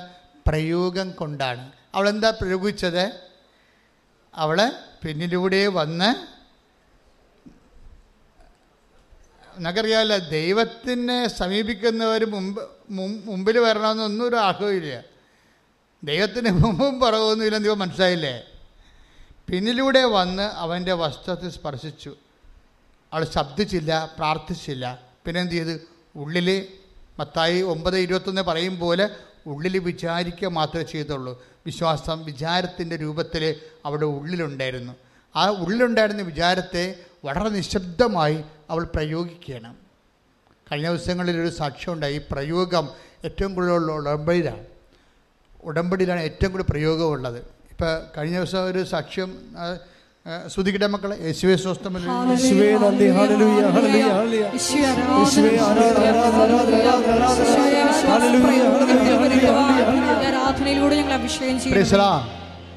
സാക്ഷ്യത്തിലെ സ്റ്റെഫിയാണ്, സ്റ്റെഫി തൃശ്ശൂര്. അവരുടെ വിഷയം, അവർ പ്രഗ്നൻ്റായി. അപ്പോൾ അതായത് അവൾ ഈ പ്രഗ്നൻ്റ് ആയിരിക്കുന്ന സ്റ്റെഫിയുടെ വയറ്റിലൊരു മുഴ, കുട്ടിയുടെ ഹൃദയത്തിൽ മുഴ, ഗർഭസ്ഥ ശിശുവിൻ്റെ കുട്ടിയുടെ തലയിലും മുഴ. അപ്പോൾ ഡോക്ടറിൻ്റെ ഉപദേശം എന്താണ്? ഇതിനെ എടുത്ത് കളയുക, വേറെ മാർഗമൊന്നുമില്ല. ഇനി ജനിച്ചാൽ തന്നെ അത് വല്ല ബുദ്ധിമാന്യമോ ഉള്ള വൈകാല്യമുള്ള കൊച്ചാവും. കാര്യം കൊച്ചിൻ്റെ അമ്മയുടെ വയറ്റിൽ മുഴയുണ്ട്. അപ്പോൾ തന്നെ ബ്ലഡ് സർക്കുലേഷൻ്റെ ഒക്കെ ഒത്തിരി പ്രോബ്ലംസ് വരും. അല്ലാതെ തന്നെയുള്ള ഭക്ഷണ പ്രശ്നങ്ങളൊക്കെ എല്ലാം വരും. പിന്നെ എന്താ? കുട്ടിയുടെ ഹൃദയത്തിൽ മുഴ, പിന്നെ തലയിൽ മുഴ. അപ്പോൾ അത് ചാപിള്ളയായിട്ട് ജനിക്കും, അല്ലെങ്കിൽ ജനിച്ചാൽ തന്നെ കുട്ടിയെ കിട്ടാൻ മാർഗമില്ല. അപ്പോൾ എന്നിട്ട് സ്റ്റെഫി വിശ്വാസത്തെ വിട്ടുപോകണില്ല. നമ്മുടെ ഈ ഉടമ്പടി ആൾക്കാരെ കൊണ്ട് ഇപ്പോൾ ശരിക്കും, അതായത് പല ആൾക്കാരുടെയും വിശ്വാസം പെട്ടെന്ന് 8ാം ക്ലാസ്സിൽ നിന്ന് 10ാം ക്ലാസ്സിലായി, പെട്ടെന്ന് PDC ആയി, പെട്ടെന്ന് വിശ്വാസം ഡിഗ്രിയായി, പോസ്റ്റ് ഗ്രാജുവേഷനിലേക്ക് പെട്ടെന്ന്. നിങ്ങൾക്കൊരു പ്രോബ്ലം വരുമ്പോൾ നിങ്ങൾ പെട്ടെന്ന് പാസ്സായി പോണ കേൾക്കാം. ഓൾ പ്രൊമോഷനല്ല, ശരിക്കും. അതായത് ഒരു വിഷയത്തെ ഇൻവെസ്റ്റ് ചെയ്യാനുള്ള ഒരു വ്യക്തിയുടെ കഴിവ്, ability to invest on a problem, അതാണ് നമ്മുടെ ഇവിടെ. അതായത് ദൈവത്തിൽ വിശ്വസിക്കുന്നത് എന്താണ് ശരിക്കും പറഞ്ഞാൽ? വിശ്വാസം എന്ന് പറയണത് ability to invest on a problem in the basis in the name of Jesus. ദൈവത്തിൻ്റെ നാമത്തിൽ ഒരു വിഷയം ദൈവത്തിനെ ഏൽപ്പിച്ചിട്ട് അതിൽ വിശ്വാസം ഇൻവെസ്റ്റ് ചെയ്യും. അതൊരു കഴിവാണ് ശരിക്കും. വിശ്വാസം ഇൻവെസ്റ്റ് ചെയ്യാനുള്ള കഴിവ്. അത് പെട്ടെന്ന് നമുക്കൊരു പ്രോബ്ലം വരുമ്പോൾ കർത്താവ് ഉദ്ദേശിക്കുന്നത് പ്രോബ്ലത്തെ നിങ്ങൾ അലയണമെന്നല്ല ഉദ്ദേശിക്കുന്നത്. നിങ്ങളുടെ വിശ്വാസത്തിനെ ദൈവം പെട്ടെന്ന് അപ്ഗ്രേഡ് ചെയ്യും. ഫെയ്ത്ത് അപ്ഗ്രേഡേഷൻ സംഭവിക്കും. നമുക്കൊരു പ്രോബ്ലം ഉണ്ടാകത്തില്ലെങ്കിൽ നമ്മുടെ ഫെയ്ത്ത് 0 ഫെയ്ത്തായിട്ടിരിക്കും. മനസ്സിലായില്ലേ? ഇനി ഒരു പ്രോബ്ലം ഉണ്ടായെന്ന് തന്നെ വിചാരിക്കുക. നിങ്ങളത് ദൈവത്തിൻ്റെ ഫോർമാറ്റിൽ കൊണ്ടുവരുന്നില്ല, ബുദ്ധിയുടെ ഫോർമാറ്റിൽ കൈകാര്യം ചെയ്താലും 0 ഫെയ്ത്താണ് റിസൾട്ട്. അച്ഛൻ പറയാൻ മനസ്സിലാകുന്നുണ്ടോ? അതായത് ഇപ്പോൾ സ്റ്റെഫി, ഇപ്പോൾ ഡോക്ടർ എന്താ പറയണത്? ഡോക്ടർ ഇൻ്റലക്ച്വൽ ഫോർമാറ്റാണ് അത് ഉപയോഗിക്കുന്നത് ബുദ്ധിപരമായിട്ട്. അത് ആ കുട്ടിയെ കിട്ടിയിട്ട് കാര്യമില്ല എന്ന് പറയണത്. കുട്ടിയെ കിട്ടിയിട്ട് കാര്യമില്ല, it is better to abort. ആ വൈദ്യശാസ്ത്രം അങ്ങനെ ചെയ്യത്തുള്ളൂ. ആവശ്യമില്ലാത്ത ഒരു റിസ്ക്കും അവരെടുക്കത്തില്ല. കാര്യം അങ്ങനെ ഒരു കുട്ടി ജനിച്ചാൽ പിന്നെ രാഷ്ട്രത്തിന് 2-3 പ്രശ്നങ്ങളാണ്. അമ്മ എന്ന് പറയുന്ന വ്യക്തിയുടെ ജീവിതം നോൺ പ്രൊഡക്റ്റീവ് ആകും. രാഷ്ട്ര പുനർനിർമ്മാണത്തിന് പിന്നെ ഉപയോഗിക്കാൻ പറ്റത്തില്ല. അവർ കൊച്ചിനെ ചുമന്നുണ്ടാക്കേണ്ടി വരികയില്ലേ? അപ്പോൾ ഇതിന് സ്വാഭാവികമായിട്ട് കുട്ടിക്ക് അമ്മയ്ക്കും രാഷ്ട്രം തീറ്റി കൊടുക്കണം, ഭക്ഷണം കൊടുക്കണം. അതാണ് രാഷ്ട്രത്തിൻ്റെ പ്രശ്നം. അതുകൊണ്ട് ഡോക്ടർമാർക്കെല്ലാം വളരെ റാഷണലായിട്ടുള്ള ഉപദേശമാണ് കൊടുക്കണം. അപ്പോൾ അവർ പറയും it is better to terminate എന്ന് പറയും. പക്ഷേ ഇത് ആരോടാ പറഞ്ഞിരിക്കണത്? ഒരു വിശ്വാസിയോടെ പറഞ്ഞിരിക്കണത്. വിശ്വാസിയെ സംബന്ധിച്ചിടത്തോളം ഈ ഡോക്ടർ പറയുന്ന ബുദ്ധിയുടെ അപ്പുറത്ത് അവർ വേറെ ഒരു ശക്തിയെ കാണുന്നുണ്ട്. ഇതിന് നമുക്കറിയാം ദൈവം സാന്നിധ്യം നൽകുന്നത് ശക്തിയുടെയും ജ്ഞാനത്തിൻ്റെയും രൂപത്തിലാണ്. ശക്തിയുടെയും ജ്ഞാനത്തിൻ്റെയും രൂപത്തിൽ നമ്മൾ ദൈവം എന്ന് പറയുന്നുണ്ടെങ്കിലും അനുഭവതലത്തിൽ നമുക്ക് ഇങ്ങനെ ഡൗൺലോഡ് ചെയ്ത് കിട്ടണത് ശക്തിയും ജ്ഞാനവുമാണ് ദൈവം. ഇപ്പം ഈശോയുടെ വചനം തന്നെ കേൾക്കാമല്ല. ഇപ്പം 1 Korinthos 1:24 take the word of God. സ്തുതിക്കട്ടെ. ഹല്ലേലൂയ ഹല്ലേലൂയ ഹല്ലേലൂയ ഹല്ലേലൂയ ഹല്ലേലൂയ യേശുവേ നന്ദി. ഹല്ലേലൂയ ഹല്ലേലൂയ ഹല്ലേലൂയ. 1 കൊറിന്തോസ് 1:24 ക്രിസ്തു ദൈവത്തിന്റെ ശക്തിയും ദൈവത്തിന്റെ ജ്ഞാനവുമാണ്. അപ്പം ക്രിസ്തു ആരാണ്?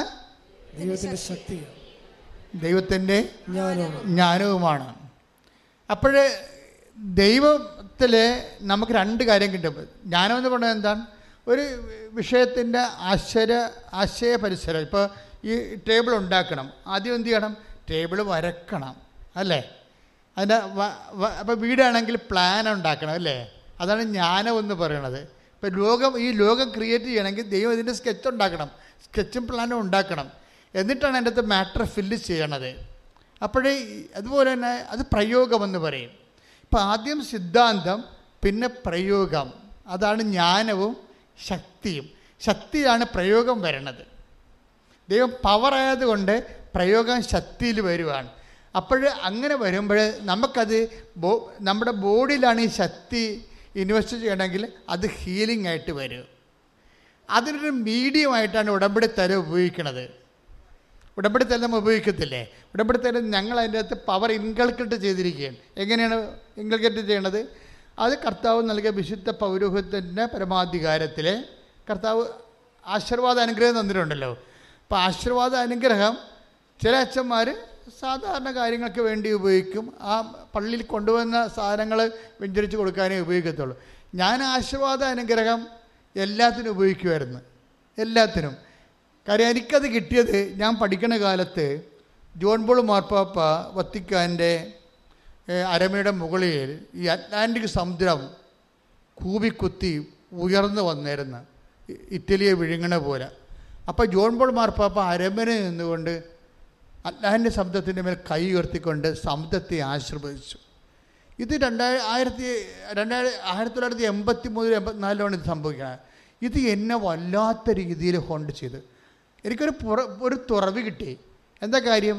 ഇത്രയും ധൈര്യമായിട്ട് സമുദ്രത്തിൻ്റെ മേൽ കൈ ഉയർത്താൻ കർത്താവിൻ്റെ പുരോഹിതനെ മാത്രമേ കഴിയത്തുള്ളൂ. ശ്രദ്ധിക്കട്ടെ. ഹല്ലേലൂയ ഹല്ലേലൂയ ഹല്ലേലൂയ യേശുവേ ആരാധന ആരാധന. ജീവിതത്തിന്റെ പ്രതിസന്ധി ഘട്ടങ്ങളിൽ വിശ്വാസം പ്രയോഗത്തിൽ വരുത്തുവാനുള്ള വലിയ കൃപ ഞങ്ങൾക്ക് നൽകണമേ.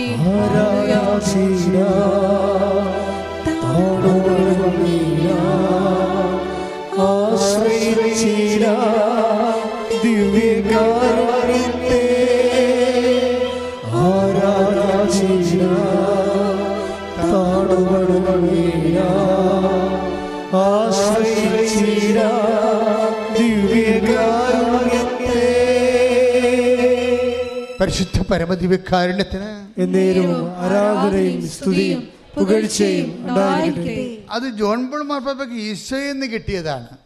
ലോക ചരിത്രത്തിലെ ഈശോ മാത്രമേ സമുദ്രത്തെ ശാസിച്ച് ശാന്തമാക്കിയിട്ടുള്ളത്. ഈ അധികാരമാണ് അപ്പോസ്തലന്മാർക്ക് കൈമാറിയിരിക്കുന്നത്. ചിലരത് ജോൺ പോൾ മാർപ്പാപ്പ പോലുള്ള ആൾക്കാരെ ആ അഭിഷേകത്തിൻ്റെ മുഴുവൻ പൂർണ്ണ തോതിൽ ഉപയോഗിക്കുന്ന ആളാണ്, പൂർണ്ണ തോതിൽ. പിന്നെ ചിലർ ഫങ്ഷനിലായിട്ട് അവരുടെ ലിമിറ്റേഷനിലുള്ള വിഷയങ്ങൾക്ക് ഉപയോഗിക്കും. അപ്പോൾ ആശീർവാദം ജനങ്ങളെ ആശീർവദിക്കാൻ, അല്ലാതെ ഓരോരുത്തരെയും ആശീർവദിച്ച് പുട്ടടിക്കാൻ വേണ്ടി ദൈവം തന്നെ അതല്ല. ആശീർവാദം ജനങ്ങളെ പൊതു നന്മയ്ക്കാണ്. Take the word of God, പൊതു നന്മ. ശ്രദ്ധിക്കട്ടെ. ഹല്ലേലൂയ ഹല്ലേലൂയ ഹല്ലേലൂയ യേശുവേ നന്ദി. ഹല്ലേലൂയ ഹല്ലേലൂയ ഹല്ലേലൂയ.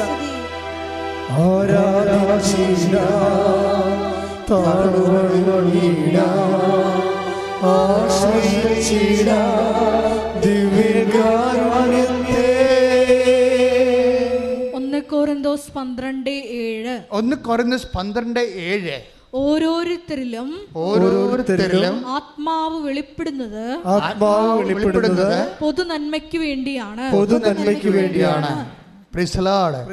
അല്ല ക്രിസ്ത്യാനിക്ക് വേണ്ടി മാത്രമാണെന്നല്ല, മനസ്സിലായില്ലേ? പൊതു നന്മ. അതായത് മനുഷ്യനും മൃഗങ്ങളും പ്രകൃതിയും കടലും കടലിലെ ജീവങ്ങളും എല്ലാം ആശീർവദിക്കേണ്ടതാണ്.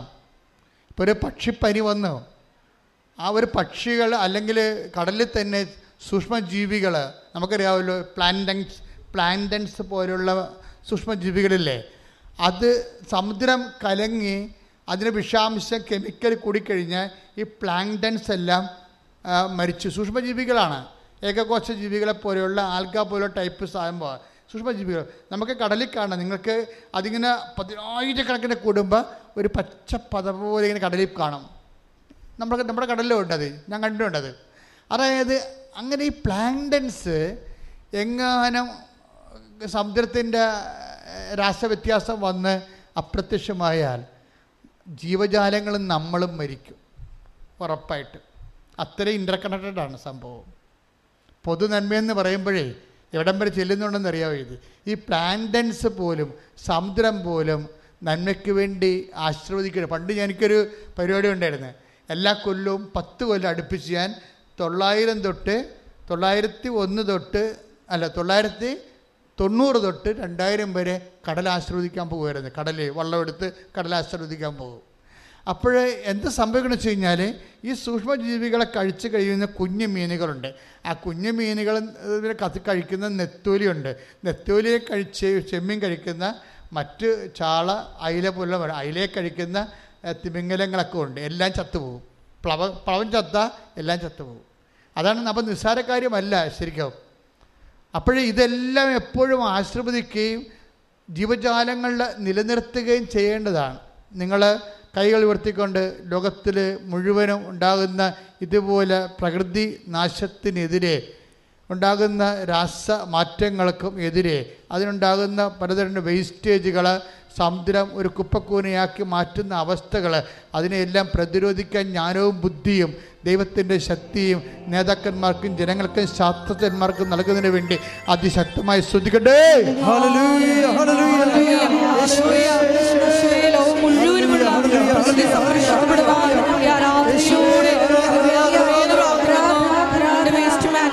സമർപ്പിച്ച് പ്രാർത്ഥിക്കുന്നു.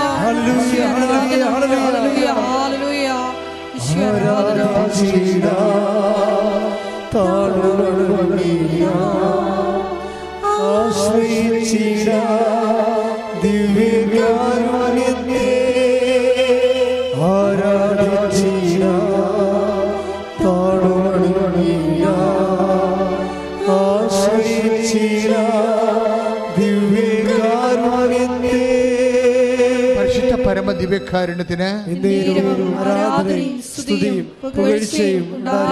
അപ്പൊ ഈ പൊതു നന്മയ്ക്ക് വേണ്ടിയാണ് ദൈവം ആശീർവാദ ശക്തിയും വരപ്രസാദങ്ങളും നൽകിയിരിക്കുന്നത് സഭയ്ക്ക്.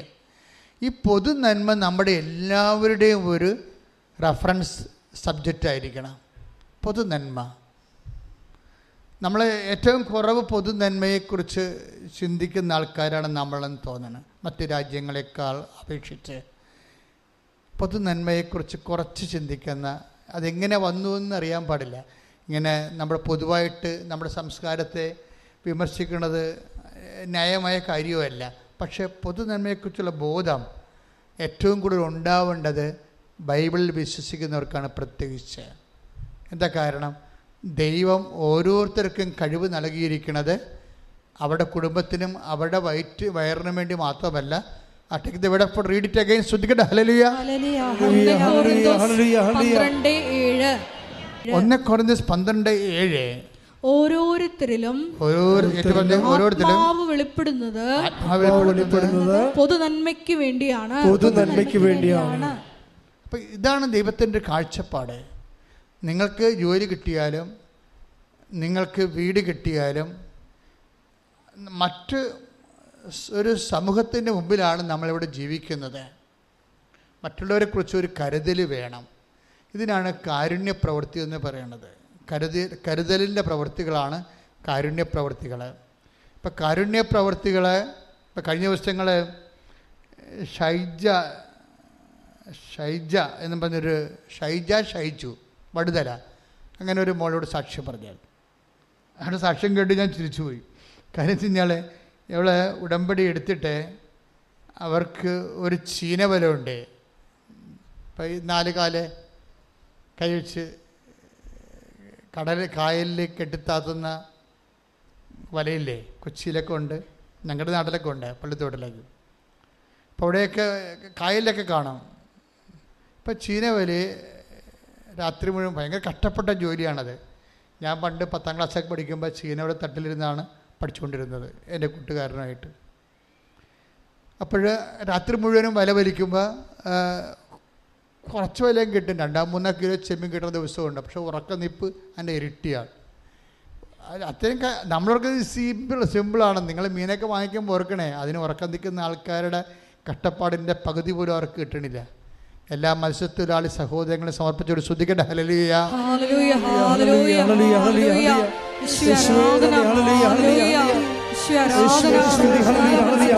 സമർപ്പിച്ചു പ്രാർത്ഥിക്കുന്നു.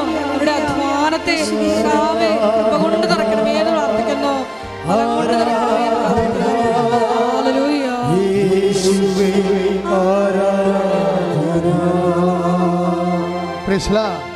അപ്പോഴേ ഇവിടെ ഉടമ്പടി എടുത്ത് കാശുരൂപം കൊണ്ടുപോയി ചീനവല കെട്ടി. അപ്പോൾ അവൾ പറഞ്ഞ സാക്ഷ്യത്തിൽ ഇപ്പം കെട്ടിയിട്ട് 6 മാസമായി. ഇന്ന് വരെ അതായത് മത്സ്യം ഒഴിയണില്ല. സമൃദ്ധമായി രാത്രിയും പകലും ദൈവം അവരെ അനുഗ്രഹിച്ചുകൊണ്ടിരിക്കുക.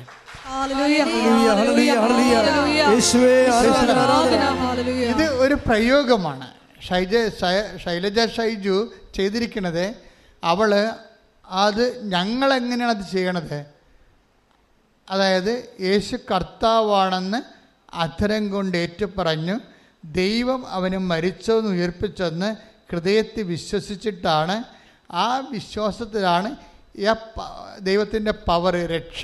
ഇപ്പം രക്ഷ പ്രാപിക്കണം ഞാൻ പറഞ്ഞില്ല നിങ്ങൾ. അതായത് റോമ 10:9 എന്താ പറയണത്? യേശു കർത്താവാണെന്ന് അധരം കൊണ്ട് ഏറ്റുപറയുകയും ദൈവം അവനെ മരിച്ചോടെന്ന് ഉയർപ്പിച്ചെന്ന് ഹൃദയത്തിൽ വിശ്വസിക്കുകയും ചെയ്യുമ്പോൾ രക്ഷ പ്രാപിക്കും. അപ്പൊ രക്ഷ എന്ന് പറയുന്നത് ആരാണ്?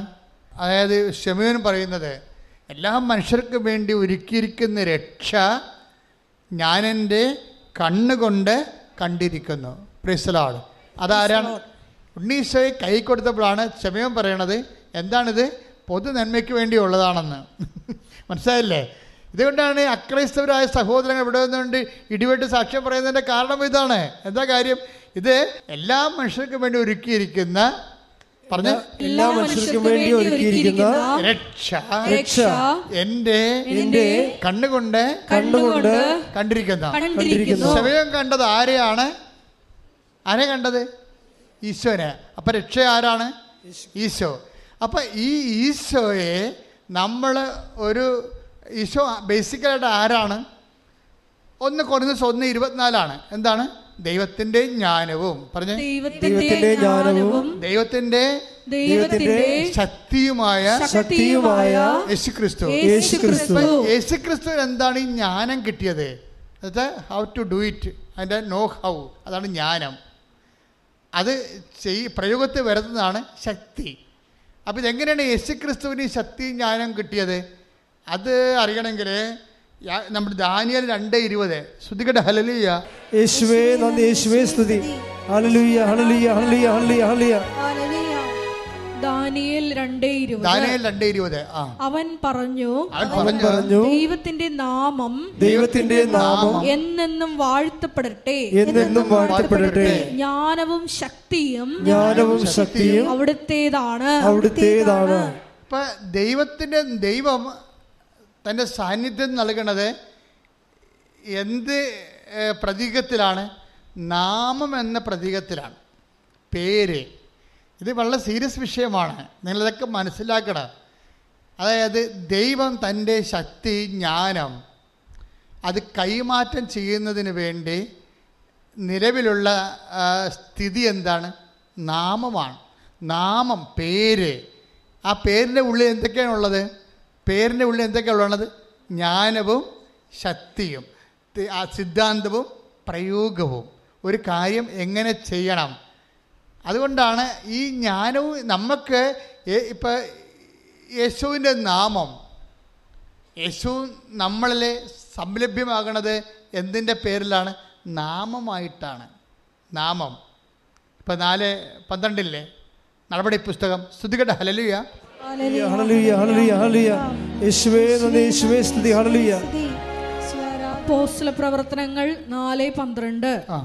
ആകാശത്തിന് കീഴേ, പറഞ്ഞ ആകാശത്തിന് കീഴേ, ആകാശത്തിന് കീഴേ മനുഷ്യരുടെ ഇടയിൽ നമുക്ക് രക്ഷയ്ക്ക് വേണ്ടി മറ്റൊരു നാമവും നൽകപ്പെട്ടിട്ടില്ല. അപ്പൊ കർത്താവായ ക്രിസ്തുവിന്റെ നാമം ഒഴികെ മനുഷ്യന്റെ പാപങ്ങൾ മോചിച്ചുകൊണ്ട് നിത്യരക്ഷ പ്രാപിക്കാൻ വേണ്ടി there is no other name is given. the name, അതായത് വേറെ നാമവും നൽകപ്പെട്ടിട്ടില്ല. പിന്നെ എന്താണ്? ക്രിസ്തുവിൻ്റെ നാമം. ഈ ക്രിസ്തുവിൻ്റെ നാമത്തെയാണ് നമ്മൾ എന്തു ചെയ്യും? ഗ്ലോറിഫൈ ചെയ്യും. ഇതിൻ്റെ ടെക്നിക്കാലിറ്റി മനസ്സിലാക്കണം നമ്മൾ. ക്രിസ്തുവിൻ്റെ നാമത്തെ അത് അതിൽ നിന്ന് പവർ അടിക്കാൻ, ആ നാമത്തിൽ നിന്ന് ജ്ഞാനം നമുക്ക് ലഭിക്കാൻ 2 കാര്യമാണ് ദൈവത്തിൻ്റെ നാമത്തിൽ നമുക്ക് ലഭിക്കുന്നത്. ഒന്ന് പവർ, ശക്തി. രണ്ടാമത്തെ എന്താണ്? ജ്ഞാനം. How to do it. അതിൻ്റെ നോ ഹൗ, ജ്ഞാനസൂത്രം ഉണ്ടാ. അതെങ്ങനെയാണ് ചെയ്യേണ്ടത്, എന്ത് ചെയ്യണം, ഇങ്ങനെയുള്ള കാര്യങ്ങൾ നമുക്ക് ഡൗൺലോഡ് ചെയ്ത് കിട്ടണത് ഈ നാമത്തിൽ നിന്നാണ്. അപ്പം നാമത്തെ നമ്മൾ എന്താ ചെയ്യണത്? സാധാരണ നാമത്തെ എന്താ ചെയ്യണത്? ദൈവം ശക്തിയിലും ജ്ഞാനത്തിൽ സ്ഥിതി ചെയ്യുന്നത് അവൻ്റെ നാമത്തിലാണ്. അപ്പം നാമത്തെ നമ്മൾക്ക് എന്താ ചെയ്യാൻ പറ്റണത്? ഈശോ എന്താ പറഞ്ഞത്? പിതാവേ അങ്ങയുടെ നാമത്തെ മഹത്വപ്പെടുത്തണമേ. Take the word of God. സ്തുതിക്കട്ടെ. ഹല്ലേലൂയ, ഹല്ലേലൂയ, ഹല്ലേലൂയ, ഹല്ലേലൂയ. യേശുവേ നന്ദി. ഹല്ലേലൂയ, ഹല്ലേലൂയ, ഹല്ലേലൂയ, ഹല്ലേലൂയ, ഹല്ലേലൂയ. ആരാധന, ആരാധന. യോഹന്നാൻ 17:1. യോഹന്നാൻ 17:1. പുത്രൻ അവിടുത്തെ മഹത്വപ്പെടുത്തേണ്ടതിന്, പറഞ്ഞ പുത്രൻ അവിടുത്തെ മഹത്വപ്പെടുത്തേണ്ടതിന്, പുത്രൻ അവിടുത്തെ മഹത്വപ്പെടുത്തേണ്ടതിന് പുത്രനെ അങ്ങ് മഹത്വപ്പെടുത്തണമേ, പുത്രനെ അങ്ങ് മഹത്വപ്പെടുത്തണമേ. Praise the Lord. യോഹന്നാൻ 12 എടുത്ത് സ്തുതിക്കട്ടെ. ഹല്ലേലൂയ, യേശുവേ നന്ദി, യേശുവേ സ്തുതി. ഹല്ലേലൂയ, ഹല്ലേലൂയ, ഹല്ലേലൂയ, ഹല്ലേലൂയ, ഹല്ലേലൂയ, ഹല്ലേലൂയ. യേശുവേ സ്തുതി. ഹല്ലേലൂയ, ഹല്ലേലൂയ, ആരാധന. ഹല്ലേലൂയ, ഹല്ലേലൂയ. യേശുവേ നന്ദി, ആരാധന, ആരാധന.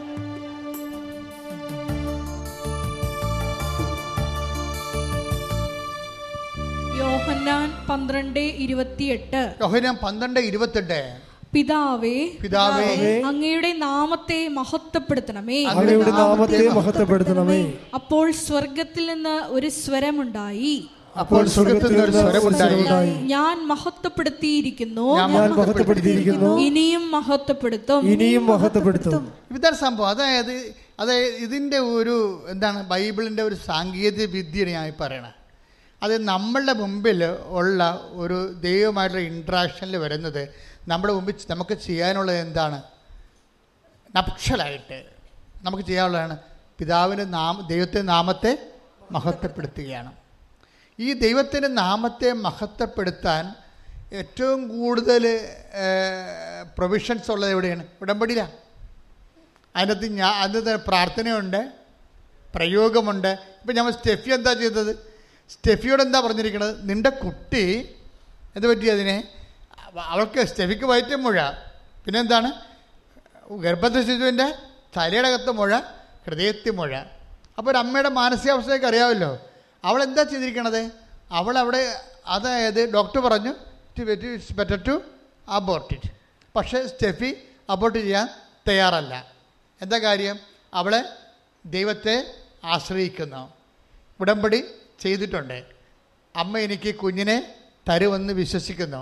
അതിനുവേണ്ടി ദൈവത്തെ മഹത്വപ്പെടുത്തി. പിതാവേ, പിതാവേ അങ്ങയുടെ നാമത്തെ മഹത്വപ്പെടുത്തണമേ, മഹത്വപ്പെടുത്തണമേ. മഹത്വപ്പെടുത്തുമ്പോൾ എന്താണ് ചെയ്യണത്? മഹത്വപ്പെടുത്തുന്നതിന് നമുക്ക് ചെയ്യാവുന്ന കാര്യം എന്താണ്? നമുക്ക് ചെയ്യാവുന്ന കാര്യം, അല്ലെങ്കിൽ നിങ്ങൾ പ്രാർത്ഥിക്കുമ്പോഴോ സുവിശേഷം സാക്ഷ്യമായിട്ട് ജീവിക്കുമ്പോഴോ നിങ്ങൾ ചെയ്യുന്ന കാര്യം എന്താണ്? ബേസിക്കലായിട്ട് you are glorifying the name of Jesus, അല്ലേ? ദൈവത്തിൻ്റെ നാമത്തെ നിങ്ങൾ മഹത്വപ്പെടുത്തുന്നു. എങ്ങനെയാണ് മഹത്വപ്പെടുത്തണത്? 17:4 എടുത്ത യോഹന്നാൻ സുവിശേഷം. സ്തുതിക്കട്ടെ. ഹല്ലേലൂയ. ഹല്ലേലൂയ ഹല്ലേലൂയ ഹല്ലേലൂയ ഹല്ലേലൂയ ഹല്ലേലൂയ. യേശുവേ നന്ദി, യേശുവേ സ്തുതി. ഹല്ലേലൂയ. യോഹന്നാൻ 17:4. യോഹന്നാൻ 17:4. അവിടുന്ന് എന്നെ ഏൽപ്പിച്ച ജോലി പൂർത്തിയാക്കിക്കൊണ്ട് ഭൂമിയിൽ അവിടുത്തെ ഞാൻ മഹത്വപ്പെടുത്തി. മനസ്സിലായില്ലേ? ദൈവത്തെ മഹത്വപ്പെടുത്തുന്നത് എങ്ങനെയാണ്? ദൈവം ഏൽപ്പിച്ച ജോലി പൂർത്തിയാക്കിക്കൊണ്ട്. അതുകൊണ്ടാണ് ഞാൻ ഈ ഓട്ടിസം ബാധിച്ച കുഞ്ഞുങ്ങളുടെ അമ്മമാരോട് അവരെ തടവി സ്നേഹിച്ച് നിർത്തുന്നത്. എന്താണ്? ഞാനവരോട് പറയും, ഇത് കർത്താവ് കൽപ്പിച്ചിരിക്കണ വരെ നീ അവൻ്റെ നിന്നെ ഏൽപ്പിച്ച ജോലി അവൻ്റെ നാമത്തെ മഹത്വപ്പെടുത്തിക്കൊണ്ട് നീ മുന്നേറണം. ഞാൻ നിനക്ക് ശക്തിക്ക് വേണ്ടി പ്രാർത്ഥിക്കുകയാണെന്ന് പറയും.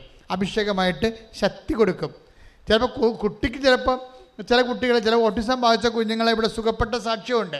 പക്ഷേ ചില കുഞ്ഞുങ്ങളെ സുഖപ്പെടാത്ത സാക്ഷ്യമുണ്ട്. അപ്പോഴേ അതിന് പകരം എന്താ അവർക്ക് കിട്ടാൻ സാധ്യതയുള്ളത്? ശക്തി കിട്ടും. എന്തിനാണ്? 17:4 അനുസരിച്ചുകൊണ്ട്. അതായത് ഈ ദൈവത്തിൻ്റെ ഒരു പ്രവർത്തനം എങ്ങനെയാണെന്ന് അറിയാമോ? അതായത് ദൈവം ചെയ്യുന്ന പല കാര്യങ്ങളും പെട്ടെന്ന് നമുക്ക് മനസ്സിലാവത്തില്ല. അപ്പോൾ നിങ്ങൾ പ്രാർത്ഥന മുടക്കിക്കളയരുത്. മനസ്സിലായോ?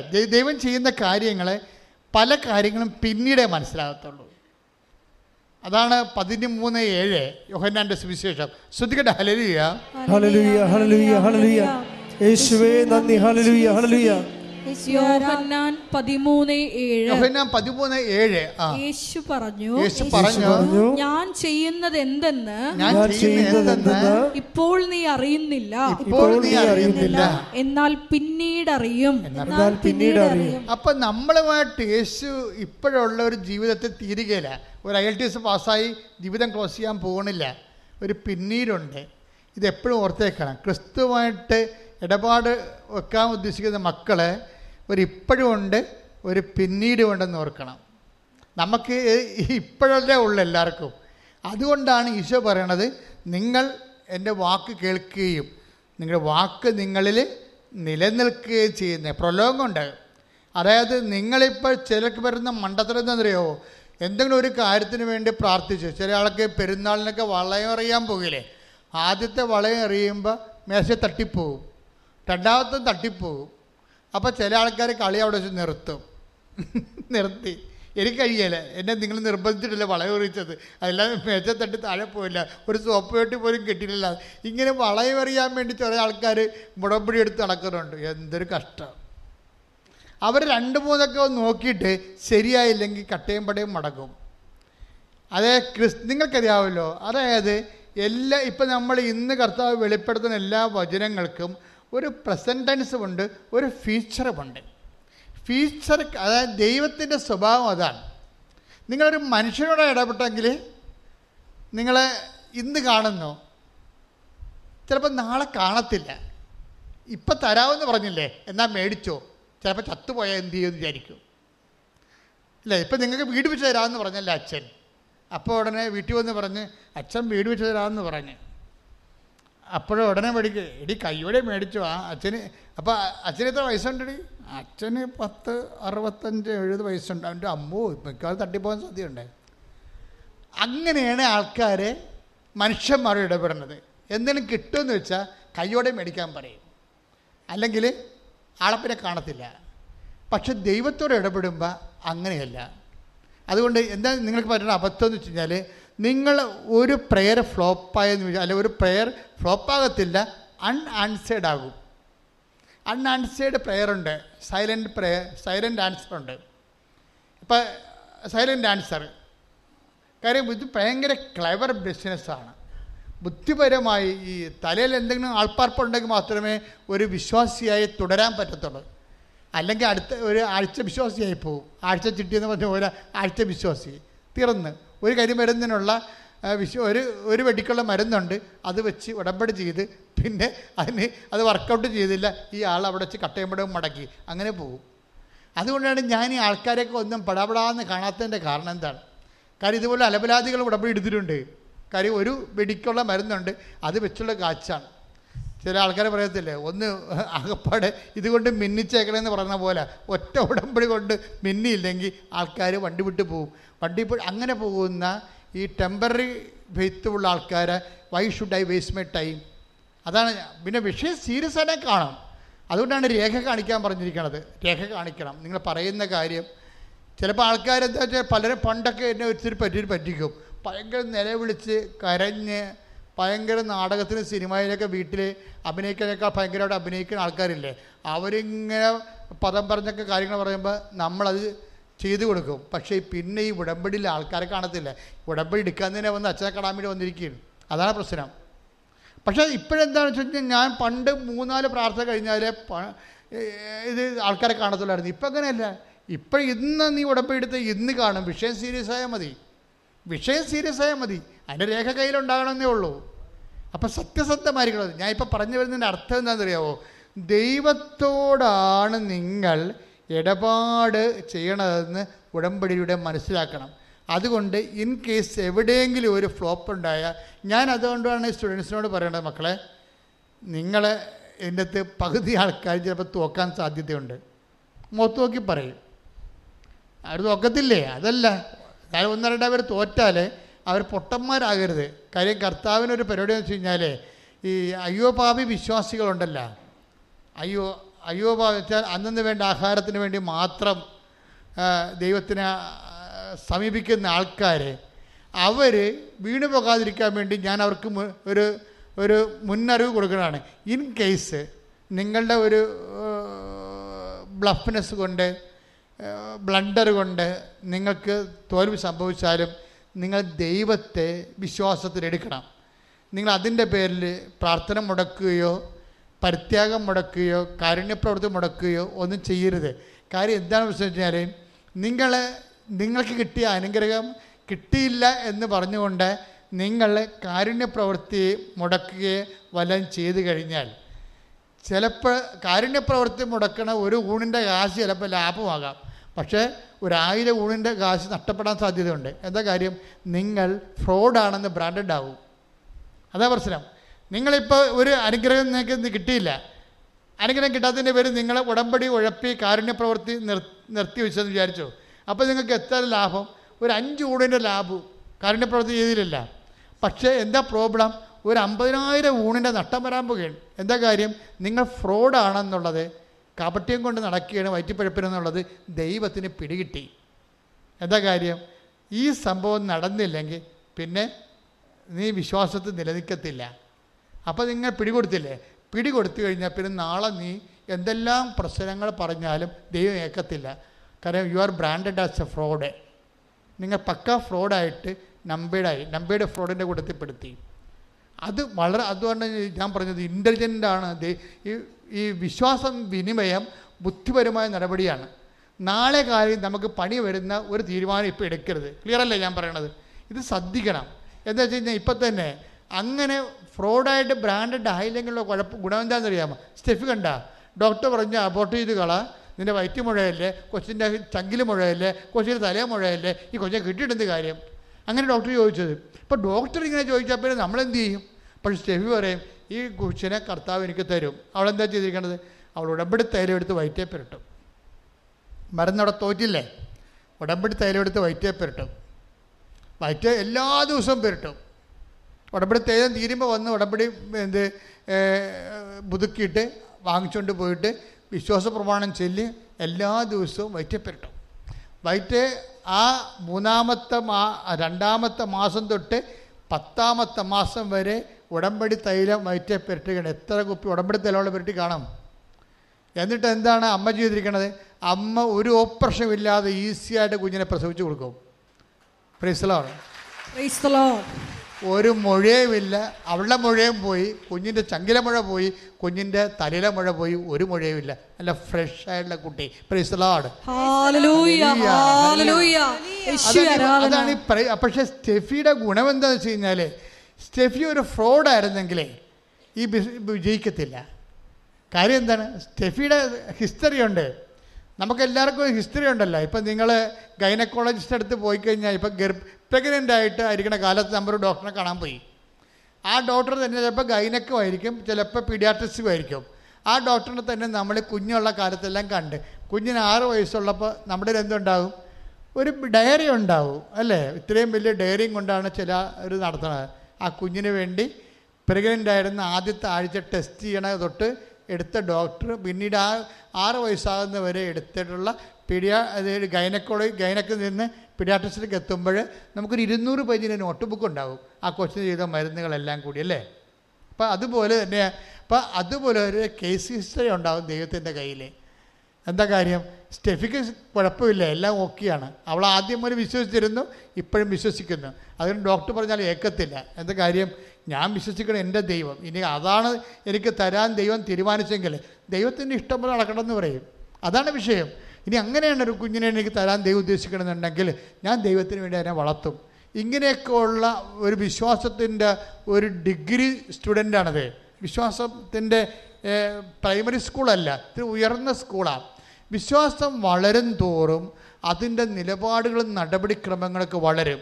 ഇതിങ്ങനെ വന്നിട്ട് നമുക്കറിയാമല്ലോ, ഇവരെല്ലാം ഉടമ്പടി ഒരു ജീവിതക്രമമായിട്ട് ദൈവത്തെ ജീവിക്കുന്ന ഒരു വ്യക്തിയായിട്ട് അവർ അനുഭവിച്ച് ദൈവത്തിൻ്റെ കൂടെ സഞ്ചരിക്കുകയാണ്. ശ്രുതിക്കട്ടെ.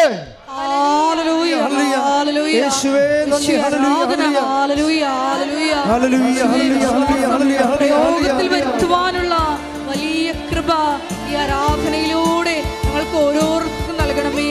പ്രതിസന്ധി ഘട്ടങ്ങളിൽ വിശ്വാസം പ്രഖ്യാപിക്കുവാൻ ഞങ്ങളെ അഭിഷേകം ചെയ്യണമേ. ഹല്ലേലൂയ.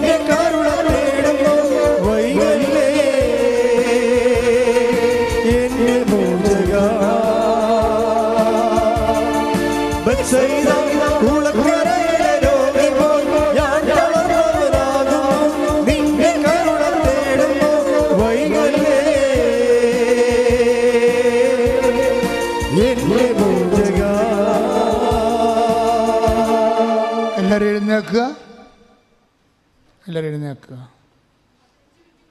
നമുക്ക് കുറച്ചു നേരം പ്രാർത്ഥിക്കാം. മക്കളെ, കർത്താവ് വലിയ ഈ ധ്യാനം നിങ്ങൾ ഒരു 3-4 പ്രാവശ്യം യൂട്യൂബിൽ കൂടണേ. കാര്യം നമ്മൾ ഒരിക്കലും വെളിപ്പെടുത്താത്ത ദൈവിക രഹസ്യങ്ങൾ ഇതിലുണ്ട്. ആ വചനങ്ങളെല്ലാം നിങ്ങൾ ഓർത്തോർത്ത് നോക്കണം, കേട്ടിട്ട് ബോധപൂർവം പഠിക്കണം. എങ്ങനെ ഒരു ദൈവം എങ്ങനെയാണ് സ്ഥിതി ചെയ്യണത്? ദൈവം നാമത്തിലാണ്. നാമത്തിൽ എന്തെല്ലാം ഉണ്ട്? ജ്ഞാനവും ശക്തിയും ഉണ്ട്. ഈ ശക്തിയും നാമവും ഈ ശക്തി നമ്മളിലേക്ക് എങ്ങനെ വരണത്? ദൈവത്തിൻ്റെ നാമത്തെ മഹത്വപ്പെടുത്തുമ്പോൾ. ദൈവത്തിൻ്റെ നാമത്തെ എങ്ങനെ മഹത്വപ്പെടുത്തും?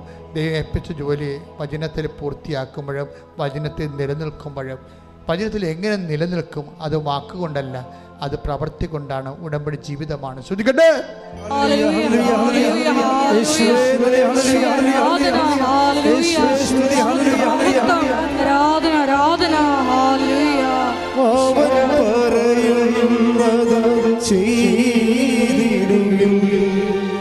ജീവിതം ധന്യമായി തീർന്നിടും. അവൻ പറയുന്നത് ചെയ്തിടുകിൽ ജീവിതം ധന്യമായി തീർന്നിടും. നമ്മളിപ്പോഴേ നമ്മുടെ ജീവിത അവസ്ഥകൾ ഇപ്പോൾ കർത്താവ് കാണിച്ചു തരുന്നത് സ്വകാര്യ ഭാഗം ക്യാൻസർ വന്നിരിക്കുന്ന വ്യക്തിയെ കാണിച്ചിരിക്കുകയാണ്. ആ വ്യക്തിയെ കർത്താവിന് അങ്ങനെയുള്ള വ്യക്തികളെ, അതായത് പ്രൈവറ്റ് ഭാഗങ്ങളിലെ ഗുരുതരമായ മാരകരോഗമുള്ളവരെ കർത്താവ് വിശുദ്ധമായ രക്തം തളിച്ചുകൊണ്ട് സുഖപ്പെടുത്താൻ വേണ്ടി ശക്തമായി സ്തുതിക്കട്ടെ.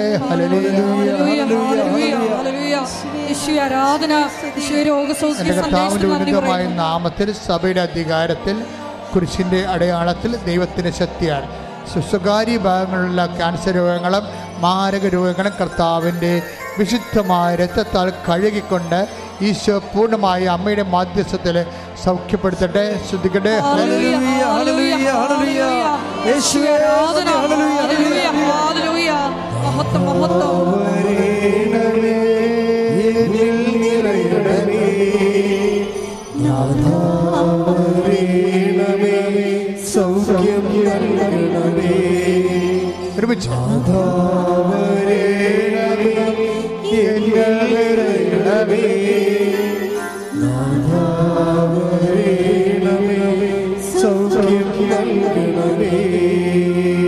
തള്ളവിരലിലെ ഒരു പരുവ് പോലെ വന്നു.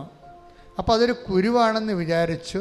അത് നമ്മൾ പൊട്ടിച്ചൊക്കെ കളഞ്ഞു, പുറത്തു, പിന്നെയും പഴുത്തു, പിന്നെ അത് വലുതായി. ഇപ്പം തള്ളവിരലിൻ്റെ കുറേ ഭാഗങ്ങൾ തന്നെ അത്രയും പഴുത്തിരിക്കുകയാണ്. അത് കുരുവല്ല, ഒരു ഗുരുതരമായ രോഗമാണ്. കർത്താവ് വ്യക്തിയെ സുഖപ്പെടുത്തിക്കൊണ്ടിരിക്കുന്ന രോഗസൗഖ്യത്തിന് നന്ദി പറയുന്നു.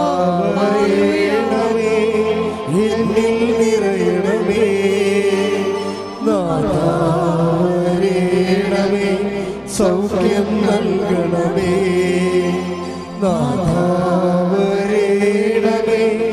എന്നിൽ നിറയണമേ, നാഥാവരേണമേ,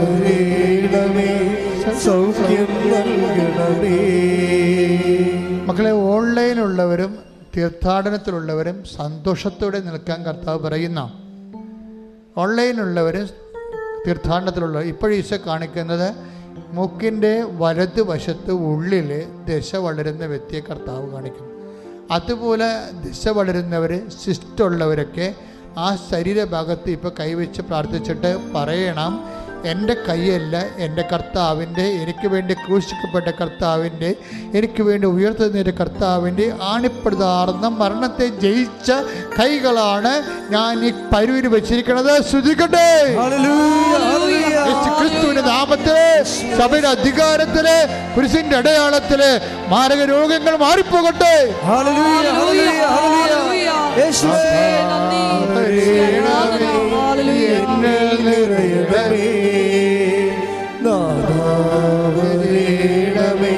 സൗഖ്യം നൽകണമേ, സ്നേഹത്തോടെ സന്തോഷത്തോടെ എന്നിൽ നിറയണമേ,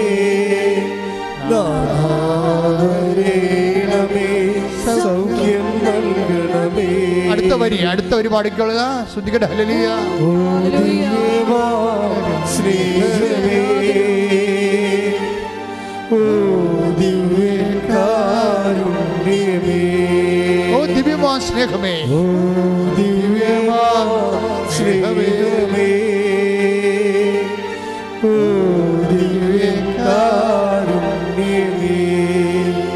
തിരുവത്താഴ മേശയിലെ സമ്മാനമേ, തിരുവത്താഴ മേശയിലെ സമ്മാനമേ, ഓ ദിവ്യമാ സ്നേഹമേ, ഓ ദിവ്യകാരുണ്യമേ. കർത്താവ് കാണിക്കുന്ന ഇപ്പോഴുള്ള ദർശനമുള്ള സമയത്തുള്ള രോഗങ്ങളിൽ നമ്മൾ ആദ്യം പ്രാർത്ഥിക്കണത്. ദർശനം തീരുമ്പോൾ നമ്മൾ പൊതുവായിട്ട് പ്രാർത്ഥിക്കുക. നിങ്ങൾ സന്തോഷത്തോടെ ആയിരിക്കാൻ കർത്താവ് ആവശ്യപ്പെടുന്നു. ഇപ്പോൾ നമ്മൾ പ്രാർത്ഥിക്കുന്ന 2 രോഗങ്ങളാണ് ഈശോ കാണിക്കുന്നത്. ഒന്ന്, വലത് ബ്രസ്റ്റിൻ്റെ താഴെ കൈവച്ച് പ്രാർത്ഥിക്കാൻ പറയുന്നുണ്ട്. ആ ചിലപ്പോൾ ഹാർട്ടിൻ്റെ അസുഖമുള്ളവരായിരിക്കാം. ആണുങ്ങളാണെങ്കിൽ വലത് നെഞ്ചിൻ്റെ താഴെ കൈവച്ച് പ്രാർത്ഥിക്കണം. അതുപോലെ തന്നെ നമ്മുടെ ഈ സോറിയാസിസ് ഒക്കെ ഉണ്ടായിട്ട് തലയിലെ മുടിയെല്ലാം ഇങ്ങനെ തലയുടെ അകത്ത് ഈ പാടകളെ, മുടിച്ചുവട്ടിലെ തലയുടെ പാടകൾ പൊളിഞ്ഞിങ്ങനെ മലർന്നൊക്കെ ഇരിക്കുന്ന വിസർപ്പ രോഗികളെ കാണിക്കുന്നുണ്ട്. കർത്താവ് അച്ഛനോട് ചേർന്ന് പ്രാർത്ഥിക്കുക. കർത്താവേ, അങ്ങയുടെ വിശുദ്ധ രക്തം സ്വർഗീയ ഔഷധം വിസർപ്പ രോഗികളുടെ മേൽ ഉച്ചി മുതല് ഉള്ളംകാല് വരെ ദിവ്യ രക്തത്താൽ വിസർപ്പ രോഗികള്, ഹൃദയ രോഗികള് യേശുവിന്റെ നാമത്തില് സൗഖ്യം പ്രാപിക്കട്ടെ.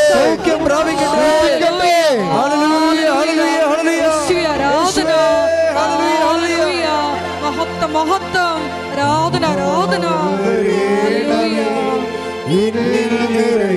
സന്തോഷത്തോടെ സ്നേഹത്തോടെ സൗഖ്യം നൽകണമേ, നാഥാവരേണമേ, എന്നിൽ നിറയണമേ, നാഥാവരേണമേ, സൗഖ്യം നൽകണമേ. ഇപ്പൊ കർത്താവ് മനസ്സിൽ തന്ന വചനം എന്താണെന്നറിയാവോ? സെന്റ് പീറ്ററിന്റെ വചനങ്ങളാണ്. അനുഗ്രഹം അവകാശമാക്കാൻ വിളിക്കപ്പെട്ടവരാണ് നമ്മൾ. പറഞ്ഞേ, അനുഗ്രഹം അവകാശമാക്കാൻ വേണ്ടി വിളിക്കപ്പെട്ടവരാണ് നമ്മൾ. അപ്പൊ അനുഗ്രഹം, ദൈവത്തിന്റെ അനുഗ്രഹം കർത്താവിന്റെ നാമത്തിൽ വിശ്വസിക്കുന്നവരുടെ ഔദാര്യമല്ല, ദൈവത്തിന്റെ മറിച്ചെന്താണ്? അവകാശമാണ്. അതാണ് സെന്റ് പീറ്റർ പറയണത്. അനുഗ്രഹം പറഞ്ഞേ, അനുഗ്രഹം അവകാശമാക്കാൻ വേണ്ടി വിളിക്കപ്പെട്ടവരാണല്ലോ നമ്മൾ. അപ്പൊ ആ ആത്മവിശ്വാസം നമുക്കുണ്ടാകണം. അവകാശികളാണെങ്കിൽ ഇപ്പം നീ എന്താണ് ദൈവത്തോട് ആവശ്യപ്പെട്ടിരിക്കുന്നത്, അത് നിൻ്റെ കുഞ്ഞുങ്ങൾ നീ തന്നെയും ജീവിക്കാനും. ഇപ്പം നിനക്ക് ജീവിത പങ്കാളിയില്ല, അത് നിൻ്റെ ജീവിത പങ്കാളി വഴക്കിട്ട് പോയിരിക്കുന്നു, അത് നിനക്കത് കേസ് കൊടുത്തിരിക്കുന്നു.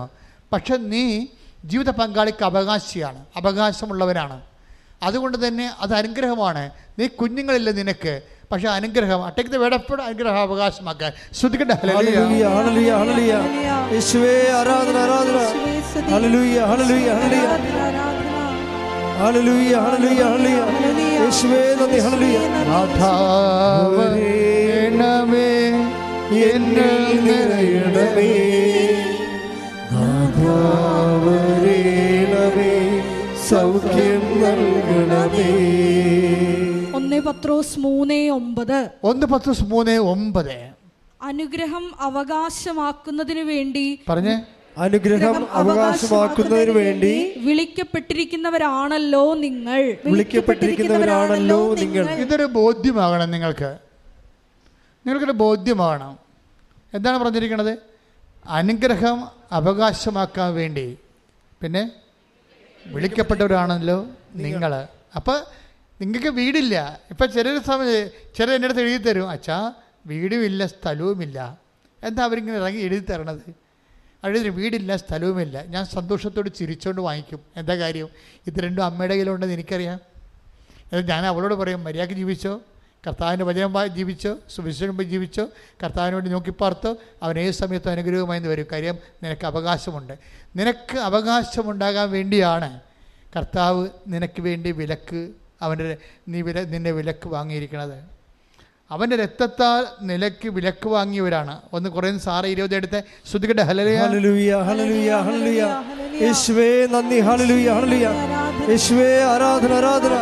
1 കൊറിന്ത്യർ 6:20. 1 കൊറിന്ത്യർ 6:20. നിങ്ങൾ വിലക്ക് വാങ്ങപ്പെട്ടവരാണ്. Price the Lord. നിങ്ങൾ വിലക്ക് വാങ്ങപ്പെട്ടവരാണ്. എന്ന് പറഞ്ഞേ, നിങ്ങൾ വിലക്ക് വാങ്ങപ്പെട്ടവരാണ്. ആര് വിലക്ക് വാങ്ങി? നമ്മളെ ക്രിസ്തു വിലക്ക് വാങ്ങി. എങ്ങനെ വിലക്ക് വാങ്ങി? നമ്മുടെ പാപത്തിന് അവൻ പരിഹാരം ചെയ്തുകൊണ്ട്. അതുകൊണ്ട് എന്താണ് പരിശുദ്ധാത്മാ പറയണത്?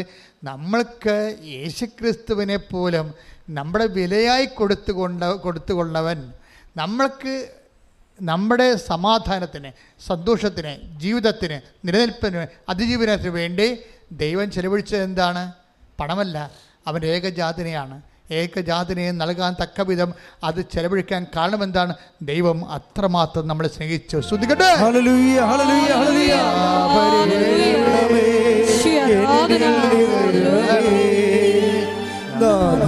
നാഥാവരേണമേ, സൗഖ്യം നൽകണമേ, നാഥാവരേണമേ,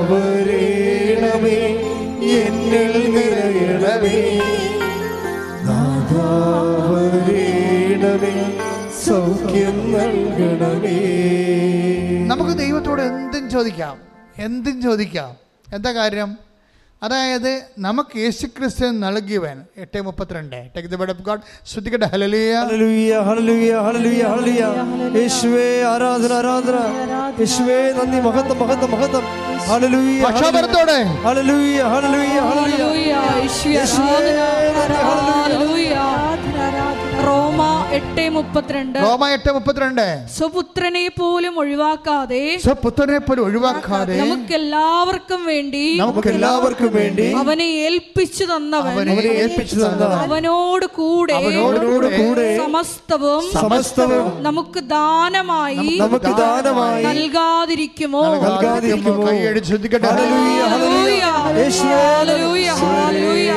പ്രധാന വചനങ്ങൾക്ക് വെളിപ്പെടുത്തലുകൾക്ക് നന്ദി പറയുന്നു. ഹല്ലേലൂയ ഹല്ലേലൂയ. സൗഖ്യം നൽകണമേ നാഥാവരേണമേ, എന്നിൽ നിറയണമേ നാഥാവരേണമേ, സൗഖ്യം നൽകണമേ.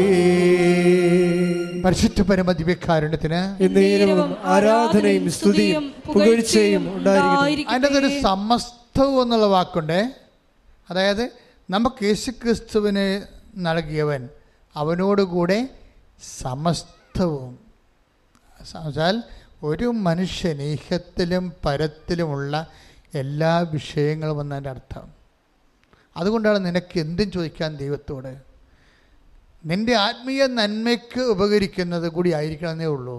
അല്ല, നിൻ്റെ ആത്മാവ് നഷ്ടപ്പെടുത്തി പോണ കാര്യം ദൈവത്തോട് ചോദിക്കരുത്. നിൻ്റെ ദൈവിക ജീവനെ നിലനിർത്തി പരിപോഷിപ്പിക്കാൻ ഉതകുന്ന എന്തും ദൈവത്തോട് ചോദിക്കാം. അതുകൊണ്ട് തന്നെയാണ് അതിൻ്റെ അകത്ത് ജോലിയും വീടും വിവാഹവും നിത്യജീവൻ വരെയുള്ള എല്ലാ വിഷയങ്ങളും ഉൾപ്പെടുന്നത്. ധൈര്യമായിട്ട് അത് നിൻ്റെ അവകാശമാണെന്ന ബോധത്തിൽ ചോദിക്കാൻ മക്കൾക്കടുത്ത വിശുദ്ധിയോടെയും സ്നേഹത്തോടെയും ചോദിക്കാം. ശ്രദ്ധിക്കട്ടെ. നാമത്തിന് കർത്താവേ, അങ്ങയുടെ മക്കൾ കണ്ണുനീരോടെ പ്രാർത്ഥിക്കണീശോ.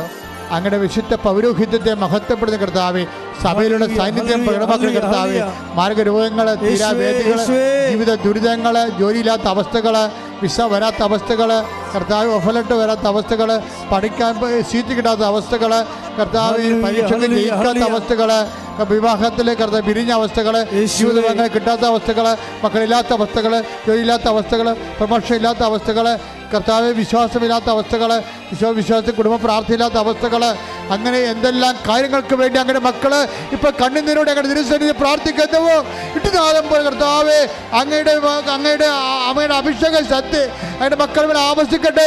മാർഗരോഗങ്ങള്, തീരാവേദികള്, ദുരിതങ്ങള്, തടസ്സങ്ങള് യേശു ക്രിസ്തുവിന്റെ ഉന്നതമായ നാമത്തില് മാറിപ്പോകട്ടെ.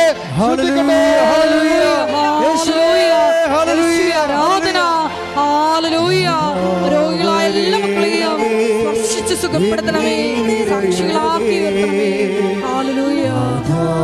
നാഥാവരേണമേ, സൗഖ്യം നൽകണമേ നാഥാവരേണമേ, എന്നിൽ നിറയണമേ നാഥാവരേണമേ,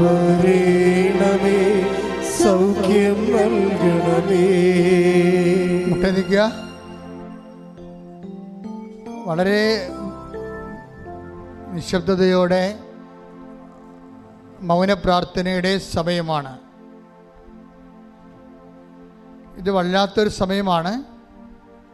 ഇത്രയും നേരം നമ്മൾ കർത്താവിൻ്റെ വചനം കേട്ടിട്ട് ഇപ്പോഴ് ആശീർവാദത്തിന് മുമ്പുള്ള ദൈവികമായൊരു നിമിഷമാണിത്.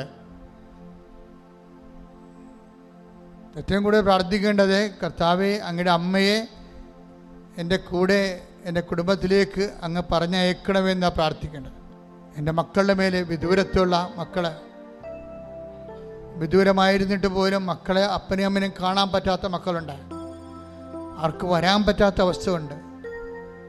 വിസ തടസ്സം പോലെയുള്ള കഷ്ടപ്പാടുകളുള്ള ജയിലിലായിട്ടുള്ള മക്കളുണ്ട്.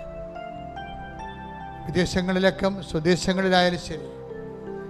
ഇനി മക്കളുടെ അപ്പനോടും അമ്മയോടുള്ള സ്നേഹം തണുത്തു പോയിട്ട് ചുമ്മാ ആരെങ്കിലും ഇണകളെ കണ്ടിട്ട് അവരുമായിട്ട് കറങ്ങി അടിച്ച് വെള്ളവും ഒഴിച്ച് ഒക്കെ നടന്ന് ജീവിതം തീർന്നുവെന്ന് ചിന്തിച്ച് അവർക്ക് അവരോട് തന്നെ വെറുപ്പും വീട്ടുകാരോട് ഭയവും നാടിനോട് നീരസമായിട്ട് മാനസികമായിട്ട് അകന്നു പോയവരുണ്ട്. ഇനി പുറപ്പെട്ടു പോയവരുണ്ട്. അപ്പന്മാർ ഈ ദിവസങ്ങളിൽ ഞാൻ പല അപേക്ഷകളും കണ്ടു. ഭർത്താവ് പുറപ്പെട്ടു പോയി, 22 വർഷമായി, ഒരു പിടിയുമില്ല. അപ്പൻ പുറപ്പെട്ടു പോയി, മക്കൾ പുറപ്പെട്ടു പോയി.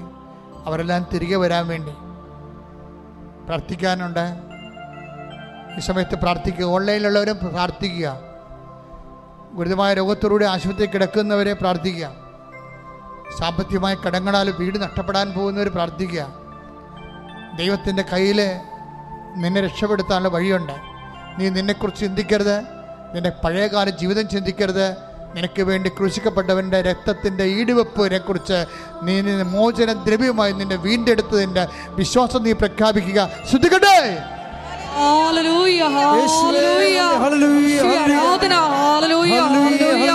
ആരാധനയിൽ വെളിപ്പെട്ട മേഖലകളിലെല്ലാം കർത്താവേ നിന്റെ ശക്തി പ്രകടമാക്കണമേ എന്ന് പ്രാർത്ഥിക്കുന്നു. മക്കളെ സാക്ഷികളാക്കി ഉയർത്തണമേ എന്ന് പ്രാർത്ഥിക്കുന്നു. ഹല്ലേലൂയ, ഹല്ലേലൂയ, ഹല്ലേലൂയ. മഹത്വം, മഹത്വം. ആരാധന, ആരാധന. നിരച്ച് പോയിരുന്ന ആമ പെട്ടെന്ന് എന്തോ വന്ന് തട്ടിയതിന് നേരെ മലർത്തിയിട്ട് ഇനി അതിന് പോകാൻ പറ്റത്തില്ല. ഇനി അതിനെ ആരെങ്കിലും എടുത്തുകൊണ്ട് പോകണം. കാര്യം ഇതിൻ്റെ സ്ലോ ആണത്. ഇനി അതിന് വല്ല വെള്ളത്തിലും കൊണ്ടേ വെക്കും. കർത്താവിൻ്റെ വചനമായത് കാരണം ആ ആമയെപ്പോലെ നിരച്ച് വരുന്ന വിഷയം ഇനി എടുത്തുകൊണ്ട് പോകുന്ന പോലെ സ്പീഡായിട്ട് നിൻ്റെ ജീവിതത്തിൽ സംഭവിക്കുന്നുള്ള സൂചനയാണ് എൻ്റെ മനസ്സിൽ കർത്താവ് പറയാൻ വേണ്ടി ആന്തരിക പ്രേരണ ലഭിക്കണത്. ഏറ്റവും സ്ലോ ആയിട്ടുള്ളത്. അതേ രീതിയിൽ പോകാനാണെങ്കിൽ അങ്ങനെ പോകാൻ പറ്റത്തുള്ളൂ. ഇപ്പോൾ ഒരു മുറുക്കാൻ കടയിൽ വിട്ട് 3 കുഞ്ഞുങ്ങളെ പോറ്റാൻ നിനക്ക് ഒരിക്കലും പറ്റത്തില്ല, ആൾ കച്ചവടം ഇല്ലെങ്കിൽ. അപ്പോൾ തീർച്ചയായിട്ടും വരുമാനത്തിൻ്റെ മാർഗം മാറണം. അങ്ങനെ തുച്ഛമായ വരുമാനം കൊണ്ട് ജീവിക്കാൻ പറ്റാത്ത ഒരു അവസ്ഥ ഉണ്ടെങ്കിൽ അവർ ഓൺലൈനായാലും ഇവിടെയായാലും കൈ ഉയർത്തിക്കൊണ്ട് അമ്മയുടെ മധ്യസ്ഥത്തിൽ ഈശോയുടെ സ്തുതിക്കട്ടെ. ഹല്ലേലൂയ, ഹല്ലേലൂയ, ഹല്ലേലൂയ. ആരാധനയിൽ പങ്കെടുത്ത് വരുമാന മാർഗങ്ങളെ ചേഞ്ച് ചെയ്ത് കൊടുക്കണമെന്ന് പ്രാർത്ഥിക്കുന്ന അവിടെ കഴിവ് അത്രേ ഉള്ളതെന്നുണ്ട് കർത്താവെ. അതിനെ അതിലംഘിക്കാനുള്ള പുതിയ മാർഗങ്ങളെ കർത്താവെ അവരെ ചാരുകീറി കൊടുക്കണമെന്ന് പ്രാർത്ഥിക്കുന്ന ദൈവത്തിൻ്റെ കരുണ ആ കുടുംബത്തിൻ്റെ മേലെ, മക്കളുടെ മേലെ കർത്താവെ, ഓരോ മക്കളുടെ മനസ്സുകളെ കർത്താവെ അവരുടെ ജീവിതത്തെ ക്രമീകരിക്കപ്പെടാൻ വേണ്ടി സഹായിക്കാൻ വേണ്ടി മനസ്സൊരുക്കണമെന്ന് പ്രാർത്ഥിക്കുന്നത്. ശ്രദ്ധിക്കട്ടെ.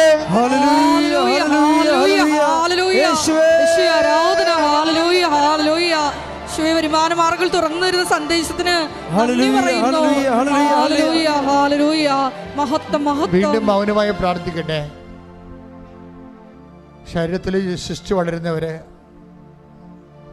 അവിടെയെല്ലാം കൈകൾ വെച്ചുകൊണ്ട് മനസ്സ് വിശ്വാസ പ്രമാണം ചൊല്ലിക്കൊണ്ടിരിക്കേണ്ടതാണ്.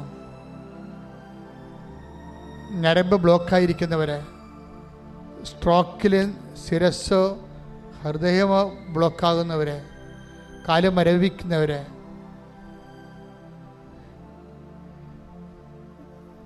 രോഗത്തിൻ്റെ പേടികളുള്ളവരെ നെഞ്ചിൽ കൈവച്ചുകൊണ്ട് പ്രാർത്ഥിക്കട്ടെ.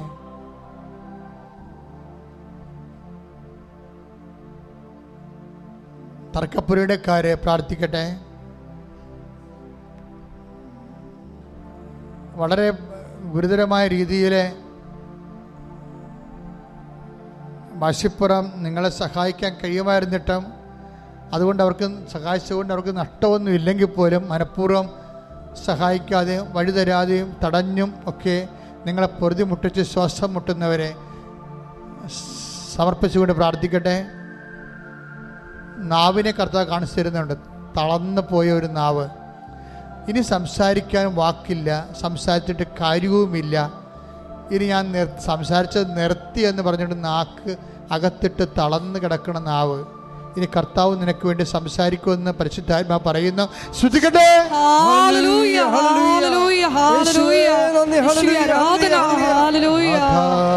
വരേണമേ എന്നിൽ നിറയണമേ, നാഥാവരേണമേ സൗഖ്യം നൽകണമേ, നാഥാവരേണമേ എന്നിൽ നിറയണമേ. നാഥാ വരേണമേ, സൗഖ്യം നൽകണമേ.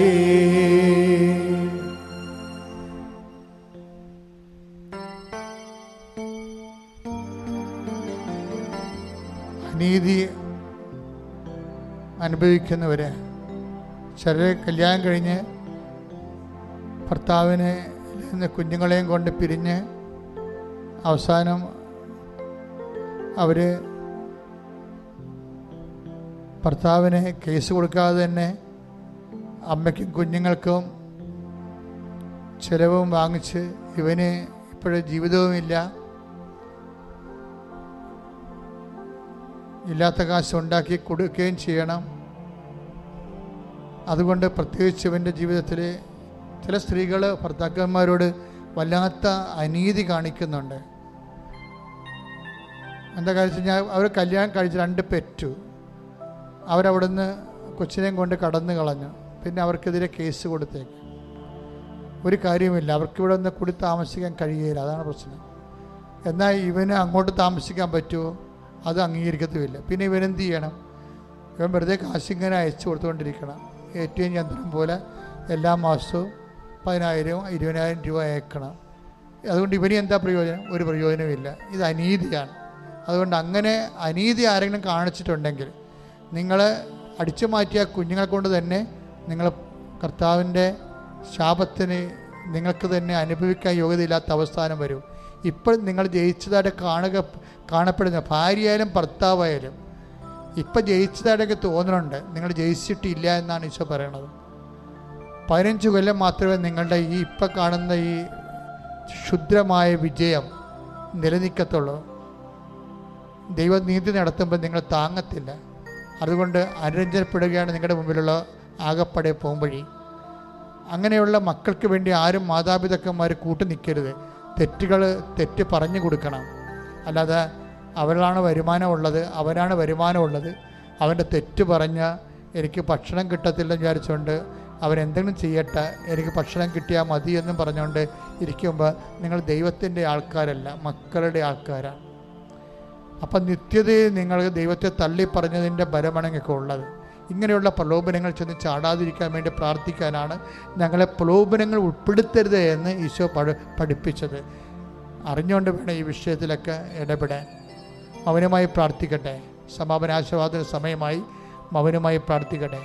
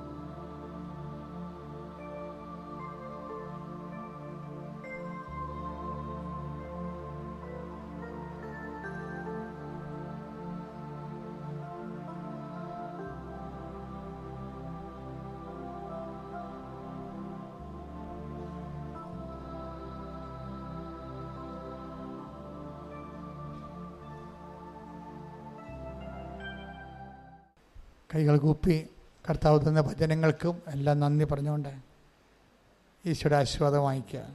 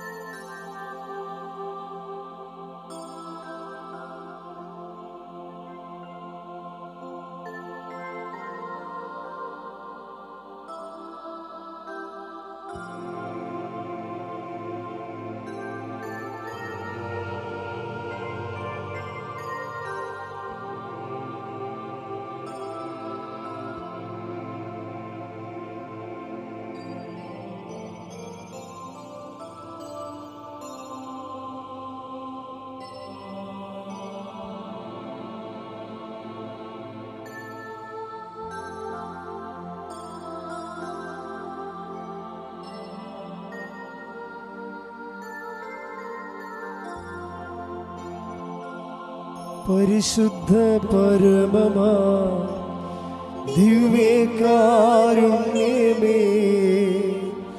എന്നും എന്നും അങ്ങേയ്ക്കാരാധന. പരിശുദ്ധ പരമമാ ദിവ്യകാരുണ്യമേ എന്നും എന്നും അങ്ങേയ്ക്കാരാധന. പരിശുദ്ധ പരമമാ ദിവ്യകാരുണ്യമേ എന്നും എന്നും അങ്ങേയ്ക്കാരാധന. ആവേ ആവേ ആവേ മരിയ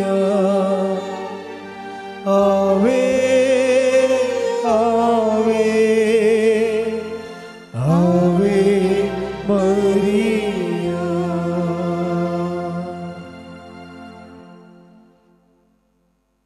ഇരിക്കുക.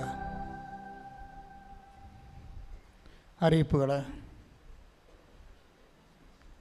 ഒക്ടോബർ 22 മഹാജപമാല അഖണ്ഡ ജപമാല റാലി 5:30 മണിക്ക് രാവിലെ ഇവിടുന്ന് കൃപാസനത്തിൽ നിന്ന് അർത്തിങ്കപ്പള്ളിയിലേക്ക്.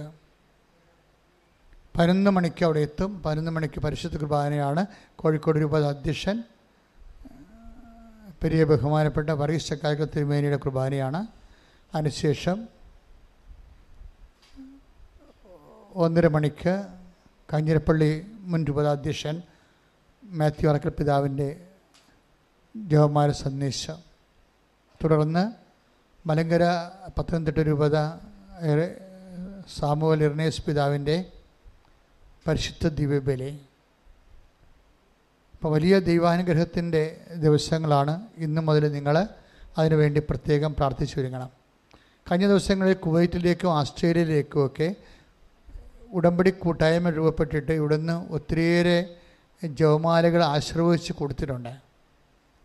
വന്ന് അവർ ഫോൺ വഴി ബന്ധപ്പെടുന്നു. 9447285400 ബന്ധപ്പെട്ടിട്ട് അവിടെ പേരും അഡ്രസ്സും എഴുതിയിട്ട് അവരതിൻ്റെ പണം അയച്ചിട്ട് നമ്മളിവിടുന്ന് കൊറിയറായിട്ട് മറ്റു രാജ്യങ്ങളിലേക്ക് ആവശ്യപ്പെടുന്ന എല്ലാ രാജ്യങ്ങളിലേക്കും അവിടെ എല്ലാം ഉടമ്പടി കൂട്ടായ്മകളുണ്ട്.